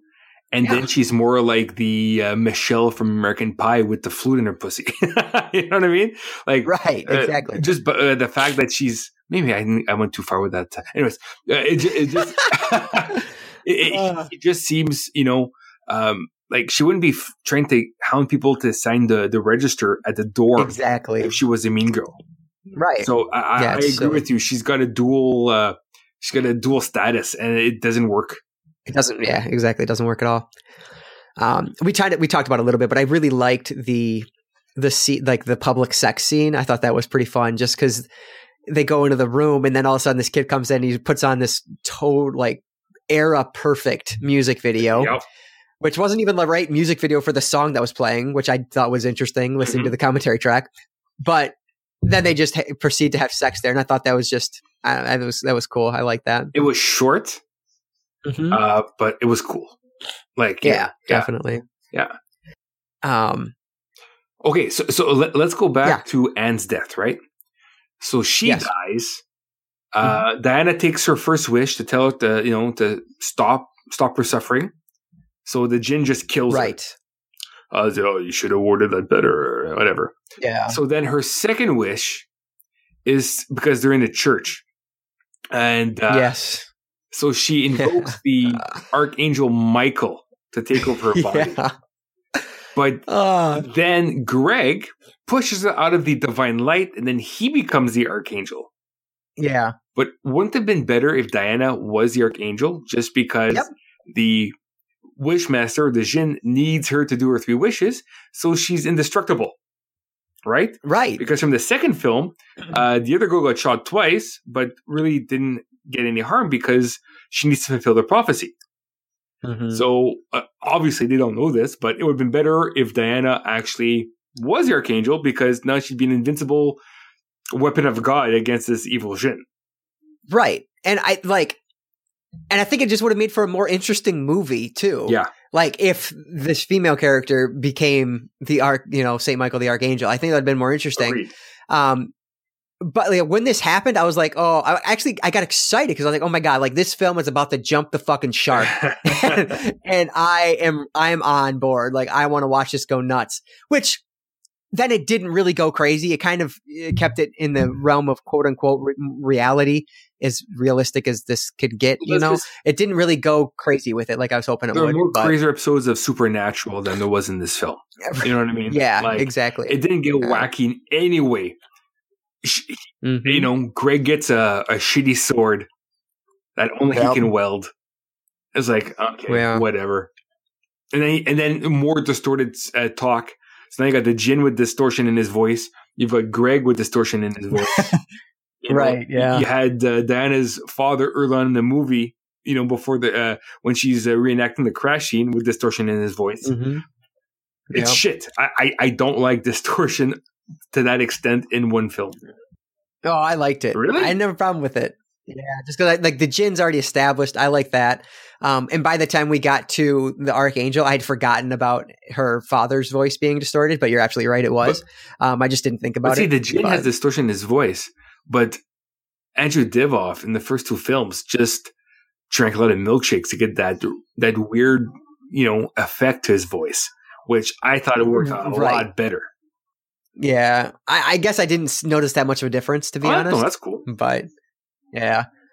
One thing I really loved was, so this came out in 2001. So like, this is my transition between middle school and high school time, and I was listening to music so much during this time, as I'm sure a lot of people do. And like the music that was coming on, it just screamed like this like era to me, this alternative pop, like shitty music. Well, I like it, but music that a lot of people consider shitty. Like, I just love that. And when Eleanor was doing her like mirror scene, I don't know what that song was, but it was just very much of that time. And it took me back to, high school. And I love that about it. Okay. I mean, not so much. The music that really bugged me when she's running from the church and then she trips over the bicycles. Oh, okay. I remember that scene, but I don't remember the music, I guess. It's like a really shitty techno-y song. It was not very good at all. But I wonder, why did they make her trip over bicycles? Trip over I don't know, but you said I was about to laugh. I don't know. I didn't laugh when it happened, but thinking about it, it's funny. I don't know why I didn't. What would have been very funny, which actually would have popped for, is if Greg, as the Archangel, did the exact same thing. I would have laughed. That would have been fantastic. I would have enjoyed it. One thing I did laugh at, I was like, what the fuck are they doing right now? So the 3 of them are in the library, right? Katie, Greg, and Diana are in the library. And like Katie and Billy are supposed to be talking amongst themselves. And it was established that Diana wasn't hearing them. I'm like, seriously? She's like literally 5 feet behind you in a fucking quiet ass library. Like, this is so ridiculous. They're talking about her as if she's not there or can't hear her when she's literally right fucking there and can hear everything you're saying. I thought that was so stupid. But it made me laugh. Concerned for her, but who should talk to her first? Yes, exactly. Like, how do you like put her in the fucking next aisle over? Like anything. Mm-hmm. All you have to do is put her somewhere else. Pull the camera out a little bit. Like, there's just 1,000 things you could have done that made that scene work that they chose not to do. So I thought it was an interesting choice to have the Jinn like flash himself, show himself to Billy, because I feel like if you're the Jinn in this situation, you're trying to act like the professor to not draw attention to yourself. I feel like it would be smarter for you to make Billy and Katie think that Diana's crazy And then that could kind of seclude her a little bit more, separate her from those two if they think she's crazy. But now that Billy knows she's not, because you showed him that who you are, he's going to be right with her, trying to help her. I thought that was just a dumb decision by the Jinn. I'm thinking maybe it's more of a thing where we have to actually show the Jinn a bit because he's barely in this fucking movie. That's very true. Even later, when like you would think, okay, now it's going to be the Jinn. Like after he gets like fucking monkey tossed into the table in the church, like he's the Jinn at that point. But then he turns back into the professor. It's like, why did he turn? Like, it felt like there was a point where he should have stayed the Jinn maybe, and he didn't. And I thought that was kind of strange. Yeah. And I'm 100% sure it has to be because of budget. Oh, I totally agree. Because the makeup was expensive. And I think it's the same thing for the second film as well. Was a budget issue because we didn't see the Jinn that much in the second film either. It's mostly Divoff in his human form. So I think because he was Divoff or the human form so much in 2, that they're taking that for 3 as well, where we don't have to show him too often, only in the climactic moments. But until then, he's going to be his human counterpart, which I absolutely hated. Because I kind of dug the makeup in this one. I thought it looked actually, the facial looked really, really cool. But we barely saw him. So I kind of felt bad for the actor playing the Jinn because he wasn't playing his human form. Right. Yeah. You know, I wouldn't feel so bad, but I honestly did not like this Connery guy at all. So it's too bad that the guy behind the makeup couldn't actually perform without it. Right. No, that's true. But I mean, that said, I'm with you at the beginning. I did not like Jason Connery at all, the character. But I grew to like him more as it went on, believe it or not. Okay. I thought he kind of fell into that charming quality that's really needed for that character. I feel like later on, like when he went to the classroom and started, teaching. Yeah. He was like charming with the girls. Like he was creepy because he's their teacher, but that is when it kind of started coming out that, I'm buying him as this charming professor that the girls are interested in, where I didn't initially. So I just never thought he looked that charming to begin with. Yeah. I again, it's just the way he looked, with the bleach blonde, and he doesn't look like a leading man like Divoff did, or his presence wasn't as powerful because at least he had Divoff had that grin that he can seduce ladies. Yeah. I can't see him do that. And that's the thing. I think you kind of nailed it because I don't really think Divoff has really that leading man look either, but he had like the presence and the charm that made that work. Yeah. Yeah. In the end. And it's funny because like he said in his interviews is that he didn't have that. The hardest things for him to film was those scenes because he doesn't have those qualities. At least he doesn't think he does. Mm-hmm. But I guess that's why they call it acting, because I thought he did it with flying colors in the first, especially the first film. Second film, I think there was a little too much of him, but I just don't see the same thing with Connery. And this is another reason why I don't like this movie as much as the others, is because in the Wishmaster, he can conjure himself anywhere. And in this movie, like I mentioned earlier, it's kind of like a regular hack and slash because he's chasing Diana and the Archangel across campus. And that bothered me. Oh, and totally. Finish. And like the director made a comment at the end of the commentary saying that this film is a bit like his homage to the Terminator series, and kind of right. Because like you got the car scene with him on the roof of the car, which makes no sense because the Jinn doesn't have to do that. Right. Again, I think it's budget things. Then like them running away, him running after, no need. He can just pop up wherever. But again, money issues. Honestly, if you're going to make a Wishmaster movie, make sure you have the budget to make a Wishmaster movie. Because halfway, like the last third is a chase, and it's a boring chase. Because to me, it's absolutely silly. I just don't stand by it. It definitely was a chase, but I kind of enjoyed it, I guess. But what killed me is the inconsistency, and that's I write down the word inconsistent now for like a bunch of times as we go through. But at one point, he fucking does his like vampire impression where he like floats across super fast and like starts choking Billy. Mm-hmm. And so it's established that he can move at superhuman speeds. But then later on, he's literally like running, chasing after them. And it's like, what are you doing? And then like you're talking about with the car, it's like, why would he do that? Like with what you've established that this Jinn is, even if it's different than what we've seen in the past. Yeah. What you've established in this film itself, you're not being consistent with it. If he can run super fast like that, why the fuck is he just jogging? Like, why wouldn't he just make himself, zoom over there? Like, it doesn't make sense. Well, even the end of the film, when Diana is over the ledge and he's holding her by the hand or with one hand, why is he just throwing her back on the roof? Because he needs her to finish her wishes. Right. Like dropping her, and like he held on for a long time. Dropping her I don't know what it does to him, because, well, actually she shouldn't do anything. She should survive the fall, technically, and then run away. So like, it's just things like that to me made no sense either. Yeah. Now, there is one cool special effect in the film, which I actually did enjoy, which kind of reminded me of the previous films. And it's when they hack his arm off with the sword, and then the arm regrows. Oh, yeah. I thought that was kind of cool.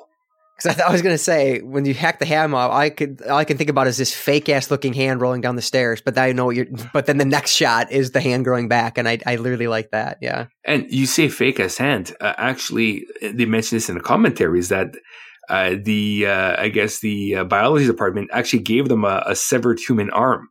So that fake ass hand was actually a corpse's hand. Yeah. Wow. It sure looked fake. I must have missed that in the commentary, but to me, it looked like fake. I even wrote down, I was like, wow, that looks super fake.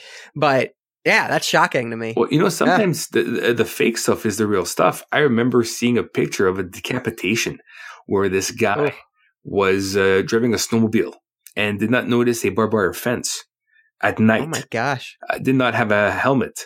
Wow. And he drove his snowmobile through the barbed wire fence and cut the guy's head, like decapitated him from the jaw. And I just saw the picture of the guy's skull from like the roof of the mouth up, laying in snow. And to me, it looked like a fake head, but it's fucking legit. So sometimes it's the fake stuff that looks realer than the real stuff, Yeah. That's nuts. Yeah. Pretty crazy stuff. I kind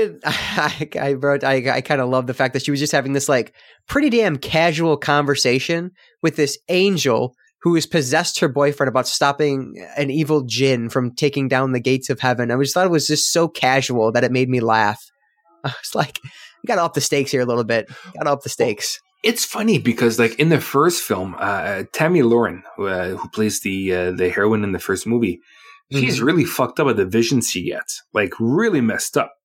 Yeah. And I thought in this film, Diana didn't seem that messed up. Yeah, I mean, she was responding to it, she wasn't but not tortured by it, though. Right, dealing with some childhood trauma as well. And I just found that the intensity of her visions wasn't as apparent as it was in the first film. Yeah, even the second film, for that point, I thought the actress Holly Fields still was managed to convey some issues, but I thought with the Diana, like she saw it, but it didn't seem to really bother as much. Yeah. That, and again, when I was watching, I didn't think about that. It didn't bother me. One thing that did bother me with her visions, though, was, again, the inconsistency. So before in the movie, all she could see was like this first person view from the Jinn's point of view. Mm-hmm. And then later in the film, like he's literally talking to her via the camera and they're having this conversation. Yeah. It was just not set up that way. And I just inconsistent. No, I totally agree. Oh, and then, so they do the whole sword thing, right? And you can't hold it. I was like, well, it's pretty obvious why she can't hold Michael's sword, right? Yeah. She needs to get a longer shirt, take out all of her piercings and cut off her thumb. Then she can fuck Wishmaster 2. Fuck it. Fuck Wishmaster 2. Yeah. Anyway, Let's see. That's the thing. Diana seems a little more pure than Holly was, or I forget what her character's name is. So maybe she doesn't have to extract a digit, but and I guess you don't need to handle the sword if you have an angel on your side. But what did bug me was the way the film ended. Oh, okay. Hang on. I'm getting super close, but I want a couple things before we get there. One of the wishes that really pissed me off was, Katie's death. So she wishes for a place to hide. And his response is by putting her head in a rat cage? Like, that doesn't even make any fucking sense. Well, you know why, right? No, please explain. So that she can. They mentioned in the commentary as well. So she can hide in the bellies of the rats. Oh, jeez, that is the stupidest thing ever. I know, because she wasn't dead either. I know, exactly. Yeah, you know, like they gnawed her lips off, and they gnawed her mouth lips, and they ate her eyes. It's like, this is why, again, I find these wishes so lame compared to the other films. Yeah, that one I didn't like. I did not like at all either. Now, sure, the makeup on her face being gnawed off looked cool, but the wish does just not deliver. It's like a lame Freddy Krueger film. Even a lame Freddy Krueger film has some cool kills. Yeah, this one doesn't. It really does not. Yeah, like I liked Anne's death, and that was pretty much it. Yeah, that's like the best special effect death there was. Yeah, but even then, it's like, I want to be skinny. You're fucking skinny already. Right. But I mean, I think that didn't bother me because, I mean, the people who have eating disorders are generally very skinny and they think they need to be skinnier. Sure. So, I mean, that doesn't, I was fine with that. It was just. Yeah. But nowhere in the film did it ever mention that she had an eating disorder to begin with. Exactly. That's very true. Again, inconsistent. It came out of fucking nowhere. Like, just to make that wish work 10 seconds later. Like, that's it. But, so. We already talked about it a little bit, but that fucking random ass car sequence from out of nowhere, like stupid. Like, I was just loving it because it was just so ridiculous. Like, again, it just was like the film is going off the rails, basically. Like, it just felt so fucking ridiculous to have it in there. Well, that and just the fact that she's driving an old school cop car. A girl like her would not be driving a car like that, right? I I noticed what car she was driving, but I didn't think about it. It's like a 90s cop car. Not even like the Ford Mercury, but like more like an 80s cop car. Like you would see it in Hill Street Blues. So I'm like, that's such a weird choice for her. Yeah. Now, was it actually her car though? I don't recall if that's her car or if she took the keys.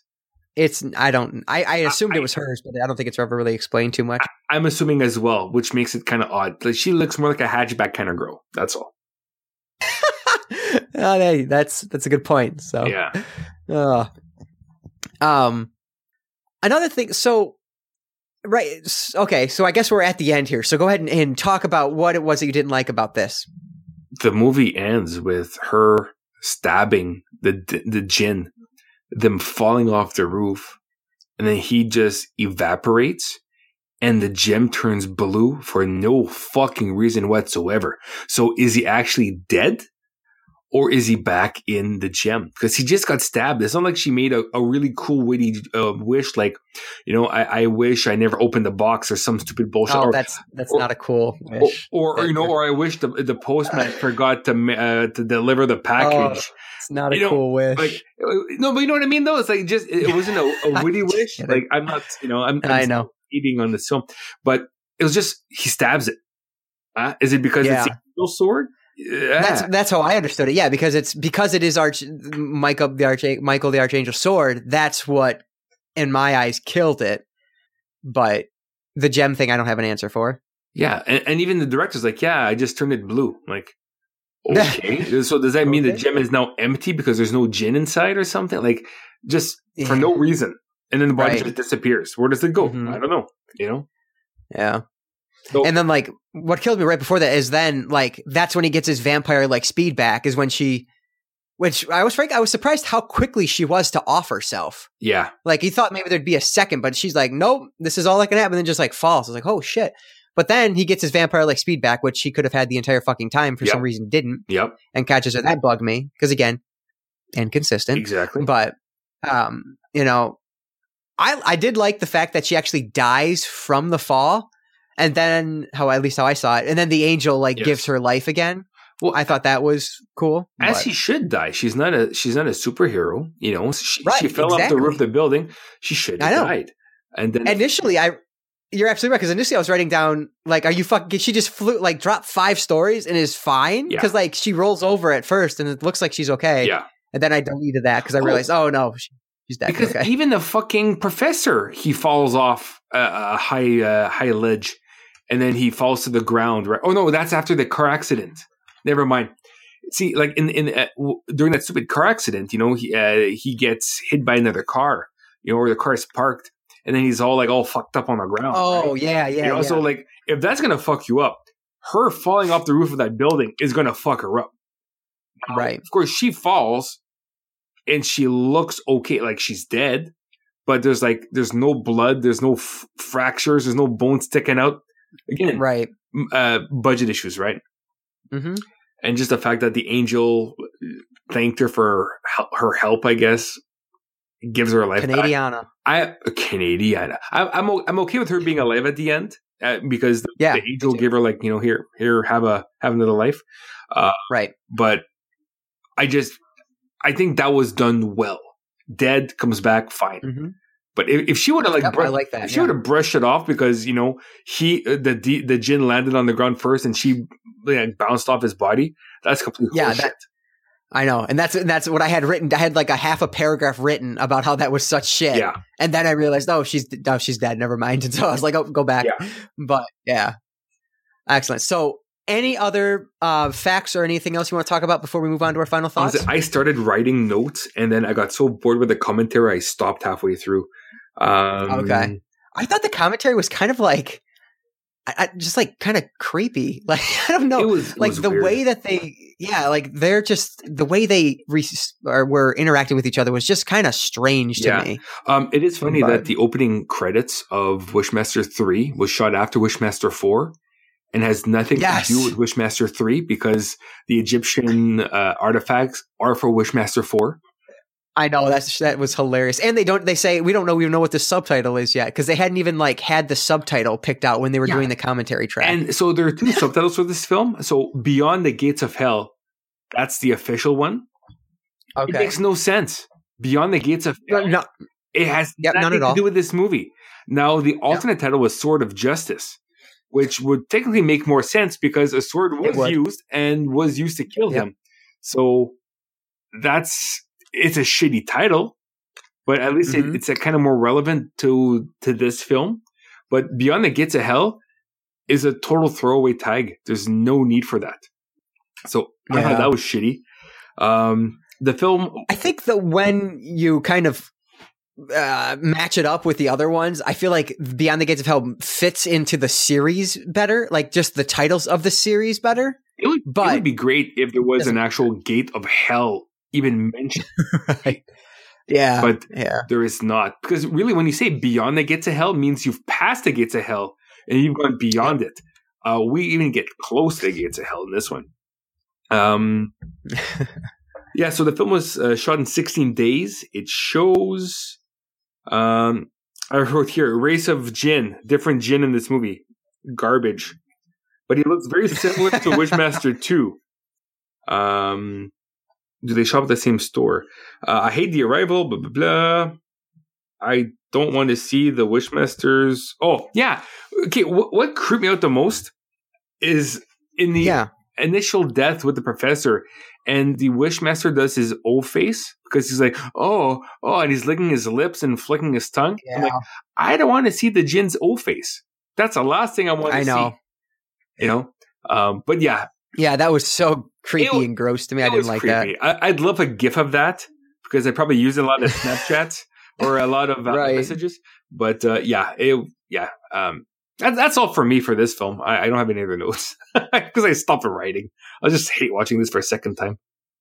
Excellent. So then, perfect. Then what are your final thoughts and your star rating for Wishmaster 3 Beyond the Gates of Hell? Wishmaster 3 Beyond the Gates of Hell, aka The Sword of Justice. I think it's the weakest so far in the series. I feel bad for the actor John Novak, who wasn't able to act as himself in the film, because I don't think Connery does a very good job at all. I think if you're going to do a Wishmaster film, you should have a decent budget for special effects, because it is an FX-driven film. And this just looks like a poor attempt to cash in on the name of the, name recognition. I think it sucks. I'm not looking forward to the fourth one, although I did hear it's better than this one. I'll see it when I believe it. Or I'll believe it when I see it, I should say. Canadiana. But yeah, I really was disappointed with this film, and I did not see my house in this movie. I hoped they would get off campus, and they did not. So I give this film 1 out of 4 stars. Okay, perfect. So 1 star from Mark. Yeah. So, but you say if it is a Wishmaster film, it should have the budget for Wishmaster film, but Wishmaster 2 had shit special effects too. Like it very limited.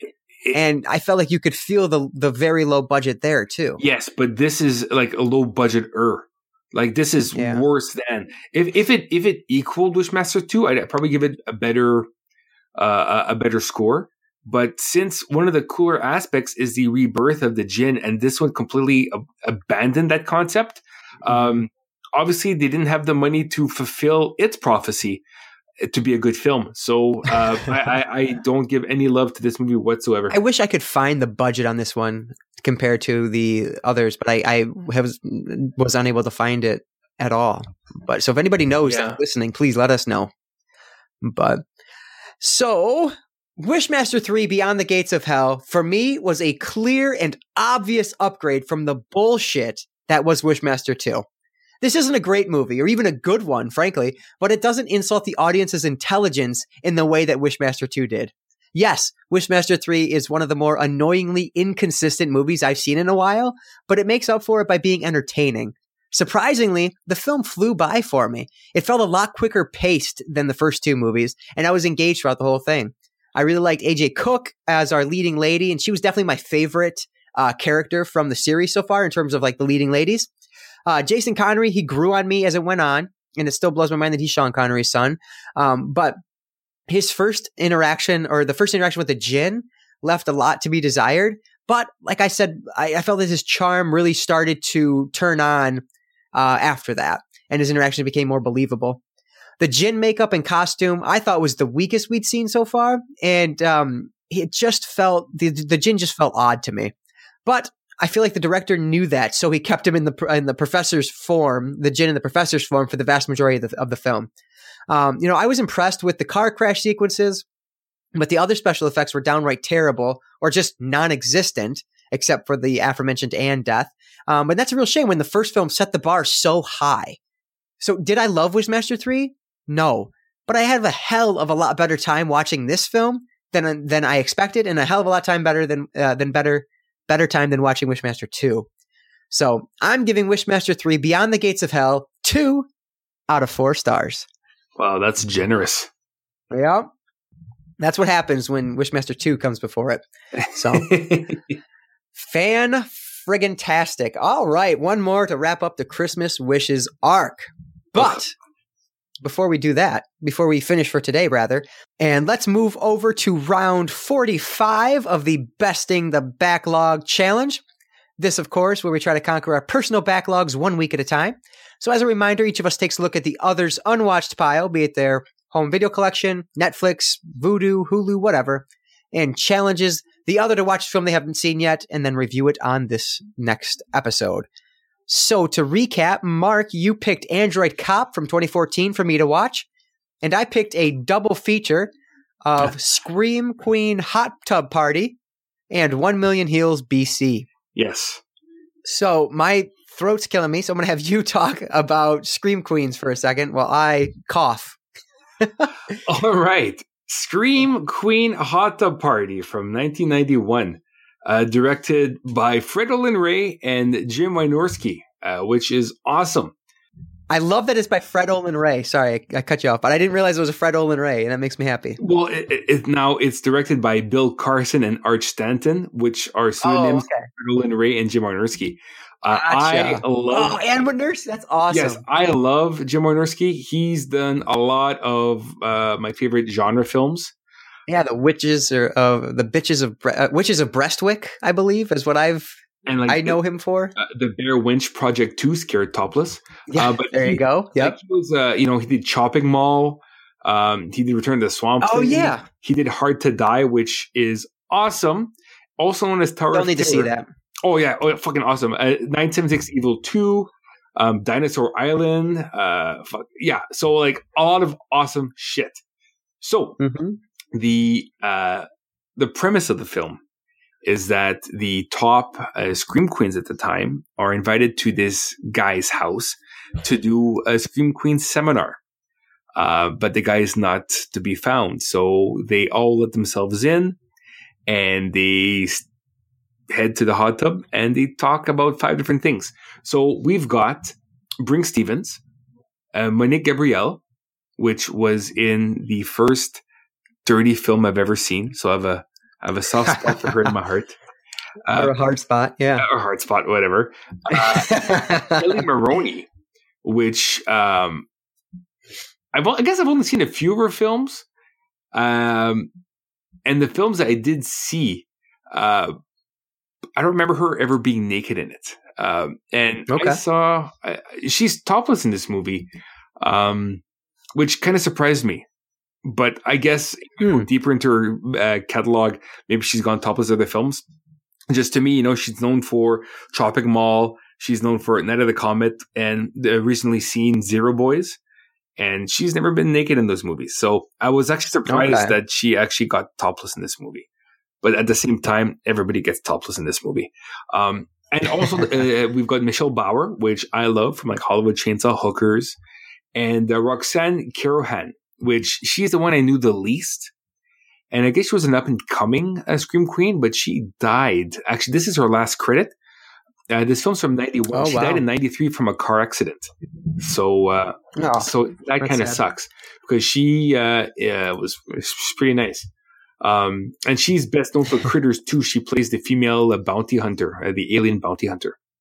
So, okay, so we got these 5 ladies. They're in the hot tub, and they each talk about a different aspect of being a Scream Queen.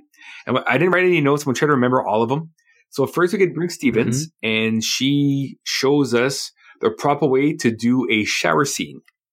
And now these films are also interspliced with films from Fred Olin Ray and from Jim Wynorski.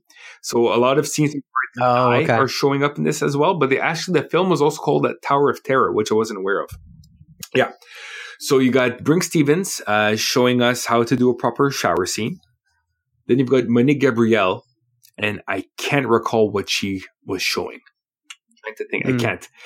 Kelly Maroney, she was all about using guns, but to hold a gun, you have to work on your guns. So she was topless doing the fly press, which was kind of weird. Yeah. Yeah, I believe it. She's got this look on her face, and she's doing like a fly press and working on her delts, and she's topless, looking sweaty, staring right at the camera. I'm making eye contact with her. It was weird. It was really weird. Michelle Bauer, what the fuck was she doing? Trying to think. Anyways, they each did their own little mini seminar, which is pretty much them being topless. And then the film ends. That's all it is. It's less than an hour long. It's fun because I remember seeing ads for this film on the back of like Fangoria magazine, like back in like the 90s. Oh, okay. And, so to me, this is like a well-known like Scream Queen film. In the era that we are today, it's titillating because it's all beautiful ladies. But, you can see other stuff for free online, But back in the early 90s, this is just a nudie film without, like, it's just them being topless and, like, doing weird things, Not to each other, just, like, again, like, showing you how to shower for a horror movie and, doing weights topless. Weird. But in the VHS era, fucking awesome. Yeah. So I appreciate the kitsch factor to the film. Is this a good movie? No. But is this something that I would have enjoyed 20 years ago? Yes. Will I watch this again? Probably not. Yeah. But I like having this thing because it is a product of a mostly bygone era. Right. So, again, I do appreciate what it is. I actually gave this a pretty decent score on the Letterboxd. I think for our purposes here, I would give this a solid 2.5 out of 4 stars. Perfect. Yeah. So attached to this movie, because it is, I think, only 50 minutes long, was the short film 1 Million Heels BC. Okay, so this is only 35 minutes long. And there's 3 actresses. There's Michelle Bauer, Sierra Knight, and Jerica Fox. I'm looking at Letterboxd right now. Sierra Knight, this is her only film title. And Jerica Fox, she's got a few more. To me, they're all porn stars. Except Michelle Bauer. I don't consider her a porn star. She's a scream queen. But pretty much, a girl is washing her car. Is she washing her car or is she watering her plants? Fuck, I don't remember. Look, what I do remember is that she's wearing this white cut-off tank top, and she's got a water hose, and she just starts spraying herself with water. So she's okay. Then there's like an earthquake, and then Michelle Bauer comes out like, "Oh, I'm a cave woman, and come into my house. I'll give you something to wear." So then they're both naked on the bed, trying on lingerie, and then a third girl, Jerica Fox, with these huge, very very endowed breasts. She comes in as well because they're having a party, and then they're all naked. They try on different clothing, and then the caveman comes in, and then it's like, "Oh, caveman," and then movie ends. Like legit, it's 3 scenes of just them taking their clothes off and teasing each other, and then it's over. Okay. Yeah. So is it good? Nope. Okay. Yeah, she does water her garden. Yeah. This it's a cool bonus feature, I suppose. But is it a good film? No. It's not. Honestly, again, being in the area we are today and having anything we want at our fingertips, this bored me because, again, it was 35 minutes, 3 scenes of just Cinemax soft core fondling at the most. Yeah. So yeah, I'd give this maybe half a star. Like it's okay. Not, I expected something a little more. Like I was hoping this would be more in the vein of like the there's a movie with JJ North. I think it's something about like you know the film the 50-Foot Woman. Yeah, 50-foot cheerleader. Yeah, exactly. Yeah. So I was hoping it'd be something more in a genre like that. So a little cheesecakey. Okay. But still kind of cute, kind of a wink to like a nod to like the original, Yeah. And this it's just 3 scenes of the same 3 girls undressing each other. So I was like, whatever, been there, done that. I'll watch Chainsaw Hookers instead. So yeah, I give this half a star. Okay. Well, hey, you win some, you lose some, right? Yeah, I've lost a lot in the last little while. It feels I need something with a little more star power. There's a lot of wins coming in 2018. That's all that means. Word. All right. Yes. Yeah, so, Android Cop. Android Cop. I take no shame in the fact that I am an asylum apologist. I came to their films through their mockbusters mostly, and mostly because I was fascinated with this idea that this company was able to legally get away with releasing these films, which were clear and blatant ripoffs of huge Hollywood blockbusters.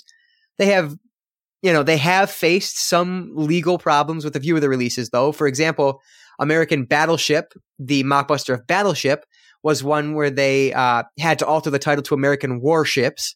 And Clash of the Empires, the mockbuster for The Hobbit, was initially titled Age of the Hobbits and Lord of the Elves before being sued by Warner Brothers and New Line Cinema. But generally speaking, the company gets away with a lot. Transmorphers, I Am Omega, Snakes on a Train. There's so many more, but those are some of the more obvious titles that really surprised me that they were able to pull off. But hey, power to them. They were. So longtime listeners of the podcast and readers of the website might remember that we actually used to spend April in the asylum. Back in 2014 and 2015, Chris, Ash, and I would spend the entire month of April watching and reviewing films released from the asylum. Actually, I went back today and I looked through those old archives, and holy crap, I didn't realize how many asylum films we actually reviewed over the course of those 2 months, over the 2 years, but it was a shocking amount. So if you're interested, check that out. Just go to cinefessions.com, search April in the Asylum. It'll pull up. And in fact, for those that are really curious, you can go all the way back to episode 6 of the Cinefessions podcast and hear our review of three asylum teen sex comedies: Cheerleader Camp, Barely Legal, and Spring Break, all three of which were better than you might think. So definitely check that out if you're interested. And honestly, I'm really considering trying to dive back into this future in 2018 in April, just because there's so many more that I want to see that I've missed out on so far. But that's something I'm still toying with as we get closer to that time. Yeah, keep toying with it. So, of course, I say all that because the film that you chose for me, Mark, this week was, unbeknownst to you, a mockbuster from the asylum. And it's just so perfect because you were mocking the asylum earlier in the podcast last week and then happened to pick one. That's like serendipitous, and I like it. So anyway, Android Cop hit home video 1 week before the RoboCop remake hit theaters. And what some people may not know is that these mockbusters, though they share a similar idea and title, the stories are sometimes completely different than the film title they're mimicking. For example, Alien Origin is nothing like Prometheus. Spring Break, completely different than Spring Breakers. And Age of Tomorrow shares almost no similarities with Edge of Tomorrow, or Live, Die, Repeat as it's known now. Android Cop, however, definitely shares the same themes and ideas as RoboCop, and I think that's probably why I enjoyed it so much. So Android Cop stars Michael J. White as a Detective Hammond in a dystopian 2045 Los Angeles. One day they're out in this like danger zone. I don't know what the zone number is, but and his partner, he gets shot up and dies. So he is given a new partner, the titular Android Cop, who he calls Andy, played by Randy Wayne. So the two are asked to chase down a runaway telepresence droid that houses the consciousness of the mayor's daughter. So to clarify, in this world, your body can be like laying paralyzed in a bed, but your mind can be placed in an android and you can live a relatively regular life. And in her case, she doesn't even know that she's actually in a robot's body because no one ever told her that she was after she got into an accident. Anyway, Hammond doesn't trust robots because his partner was killed in the opening scene by a malfunctioning turret. So literally the only reason we see the partner die in the beginning is to establish that Hammond doesn't like robots. Because in RoboCop, obviously the person who dies becomes the Android Cop or the RoboCop, blah, blah, blah. Anyway, it's weak, but it doesn't hurt anything. It's just the way it is. So Android Cop feels like RoboCop and Dredd had a buddy cop film baby. Now, it's not quite as good as you might hope it would be from that awesome description, but it's still enjoyable for what it is. The acting is actually a lot better than a lot of asylum films. Michael J. White's really good. And though the script is a bit lacking in the relationship department, it still manages to be a decent action movie with a few twists and turns along the way, for good measure.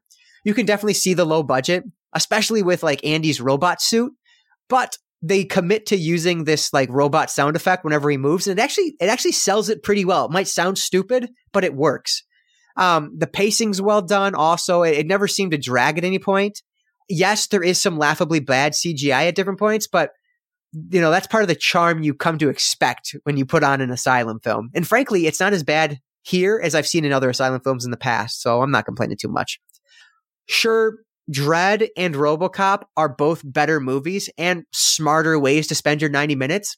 But if you're like me, you've seen both of those and you want something in a similar but low budget kind of schlocky vein, then Android Cop's a solid option. It's one of the better asylum options, and it really gives me the motivation to dive back into the asylum in 2018. So we'll see where that takes me. But I'm going to give Android Cop 2.5 out of 4 stars. Wow. Yeah, and I'm very happy I watched it. So thank you for that. Oh, you're welcome. I got to work harder now. All right. So next week, now I'm kind of concerned. I'm afraid you may have watched, because I picked one. And I was like, wait, I feel like you may have watched that. So I picked another one, but I'm actually not sure if you watched either of these. So okay. My first choice from 2005, one of my personal favorites, a Bruce Willis starring film, Hostage. Yes, I've seen it already. Fuck. Yeah, I did it. Figured. It was part of my challenge earlier this year. I thought so. Yeah. I thought that's where I remember seeing it. Yeah, I think we actually talked about that. Okay. Have you, out of curiosity, have you seen 16 Blocks? Yeah. Also another around that time? Yes. Bruce Willis. Okay. I'm not a big advocate of guilty pleasures, because if you like something, like it, but those are Hostage and 16 Blocks are what most people would consider guilty pleasures. Like, I love those movies and I probably shouldn't, but I fucking love both of them. I think they're both really good. I was surprised with Hostage because I've owned it for so long, but 16 Blocks was a fantastic film. Mos Def, actually, he's one of the highlights of the movie. But he's great. I really liked 16 Blocks. Absolutely. Okay, now I'm worried you've seen this one too, so I'm kind of pulling up your list just in case. But from 2014, have you seen Gone Girl? No. Oh, you haven't? Good. Not. Good. Oh, I am excited to hear your thoughts on this one. For you, one film really jumped at me because I have never heard of it before. From 2013, A Glimpse Inside the Mind of Charles Swan III. Oh my God. You're picking all these like movies that I shouldn't have bought that I paid $1 for at Family Video. Exactly. Because you know what? This is going to be horseshit. I am living through this right now. All these shitty films I've been watching. So I'm like, I have to show you how I feel. Exactly. I have never heard of this film before. Yeah, I have no idea why I bought it. I was trying to find $1 movie to go with the other one so I could get 10 for $10. But the only reason I have this is because it was disc only. And so this would have been definitely one of the movies I would have sold off, because I got rid of a bunch of my DVDs, actually they're still in a box upstairs, but eventually they're going to be sold off. Okay. But this definitely would have been in that box. Just like, and that said, so would have Welcome to the Punch. You know what I mean? So true. And so probably so would have Android Cop. And I liked both of them. So I'm hoping I'll like this one. I'll tell you what, I'll give you the out. If you want to put that in the box, I will pick another film. Oh, no. This is totally fine. I'm keeping it. So I'm watching it. Okay. And this one actually stars, it's directed by Roman Coppola. I'm looking now to see if that's related, if that's like the son of, or related to it's got to be Francis Ford Coppola or what? I don't know. It just says cousin of Robert. Son of Francis Ford Coppola. Okay, so that's interesting.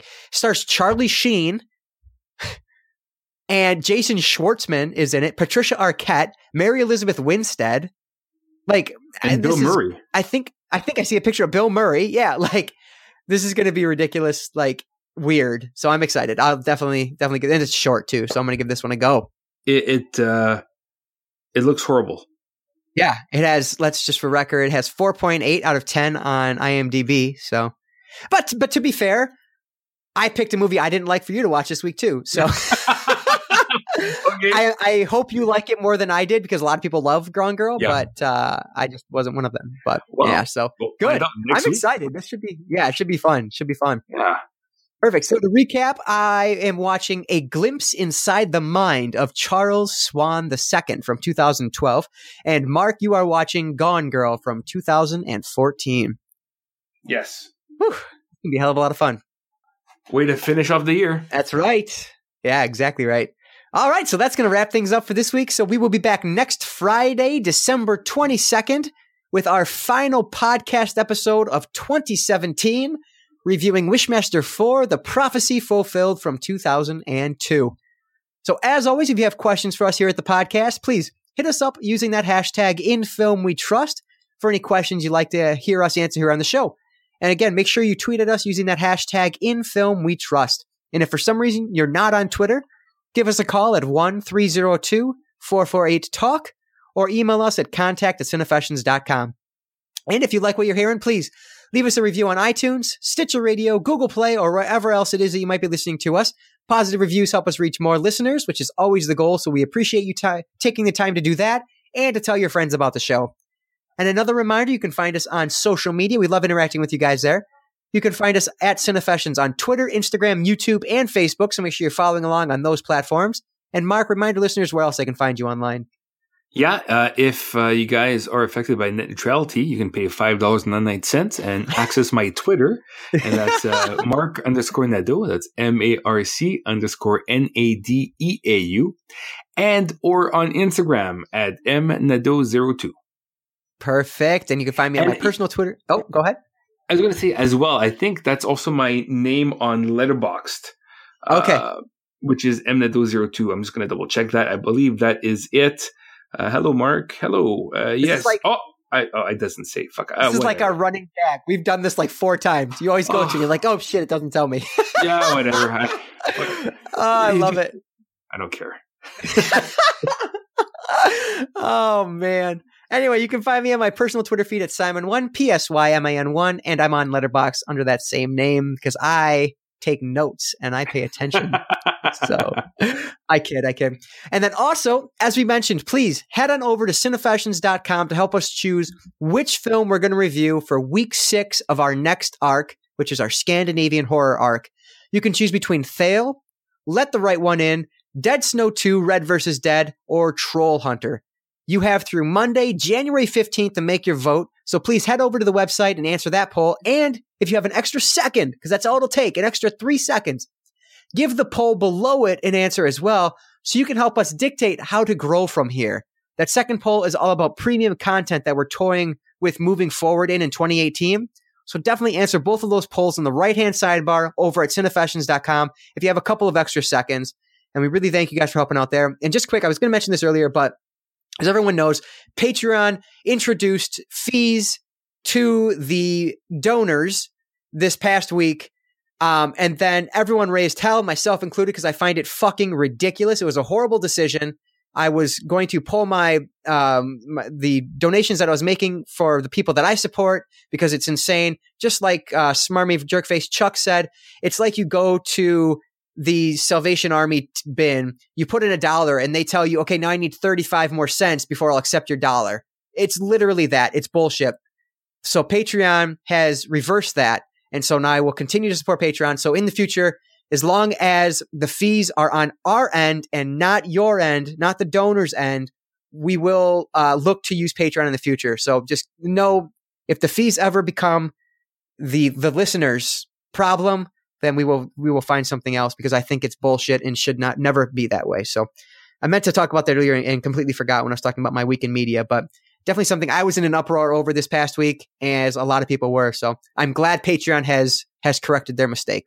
But Mark, do you do any supporting on Patreon at all yet? Right now, no. And the only reason for that is I'm about 2 months behind on my podcast. I've got about 180 podcasts to listen to on my phone right now. Yeah. So I'm just getting into the 31 Days of Halloween. So that's the only reason why, is because I have such a backlog of podcasts that why would I put money to stuff I'll probably listen to for months? Like there's a few like Nerd Poker I'd like to subscribe to. My buddy Ian has one again, which is Talk Without Rhythm.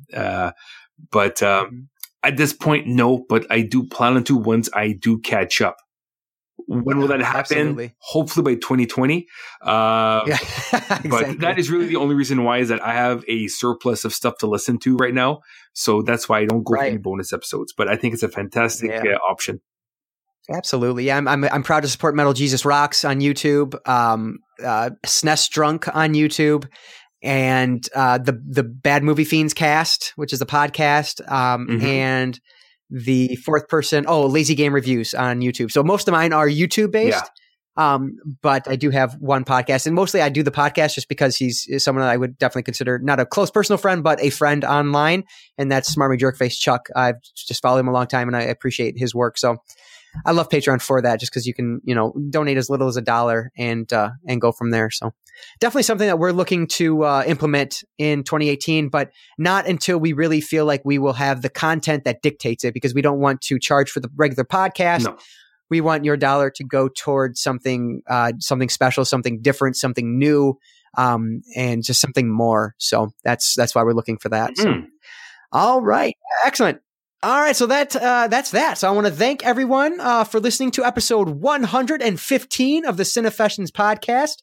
And remember, in film we trust. We'll catch you next time.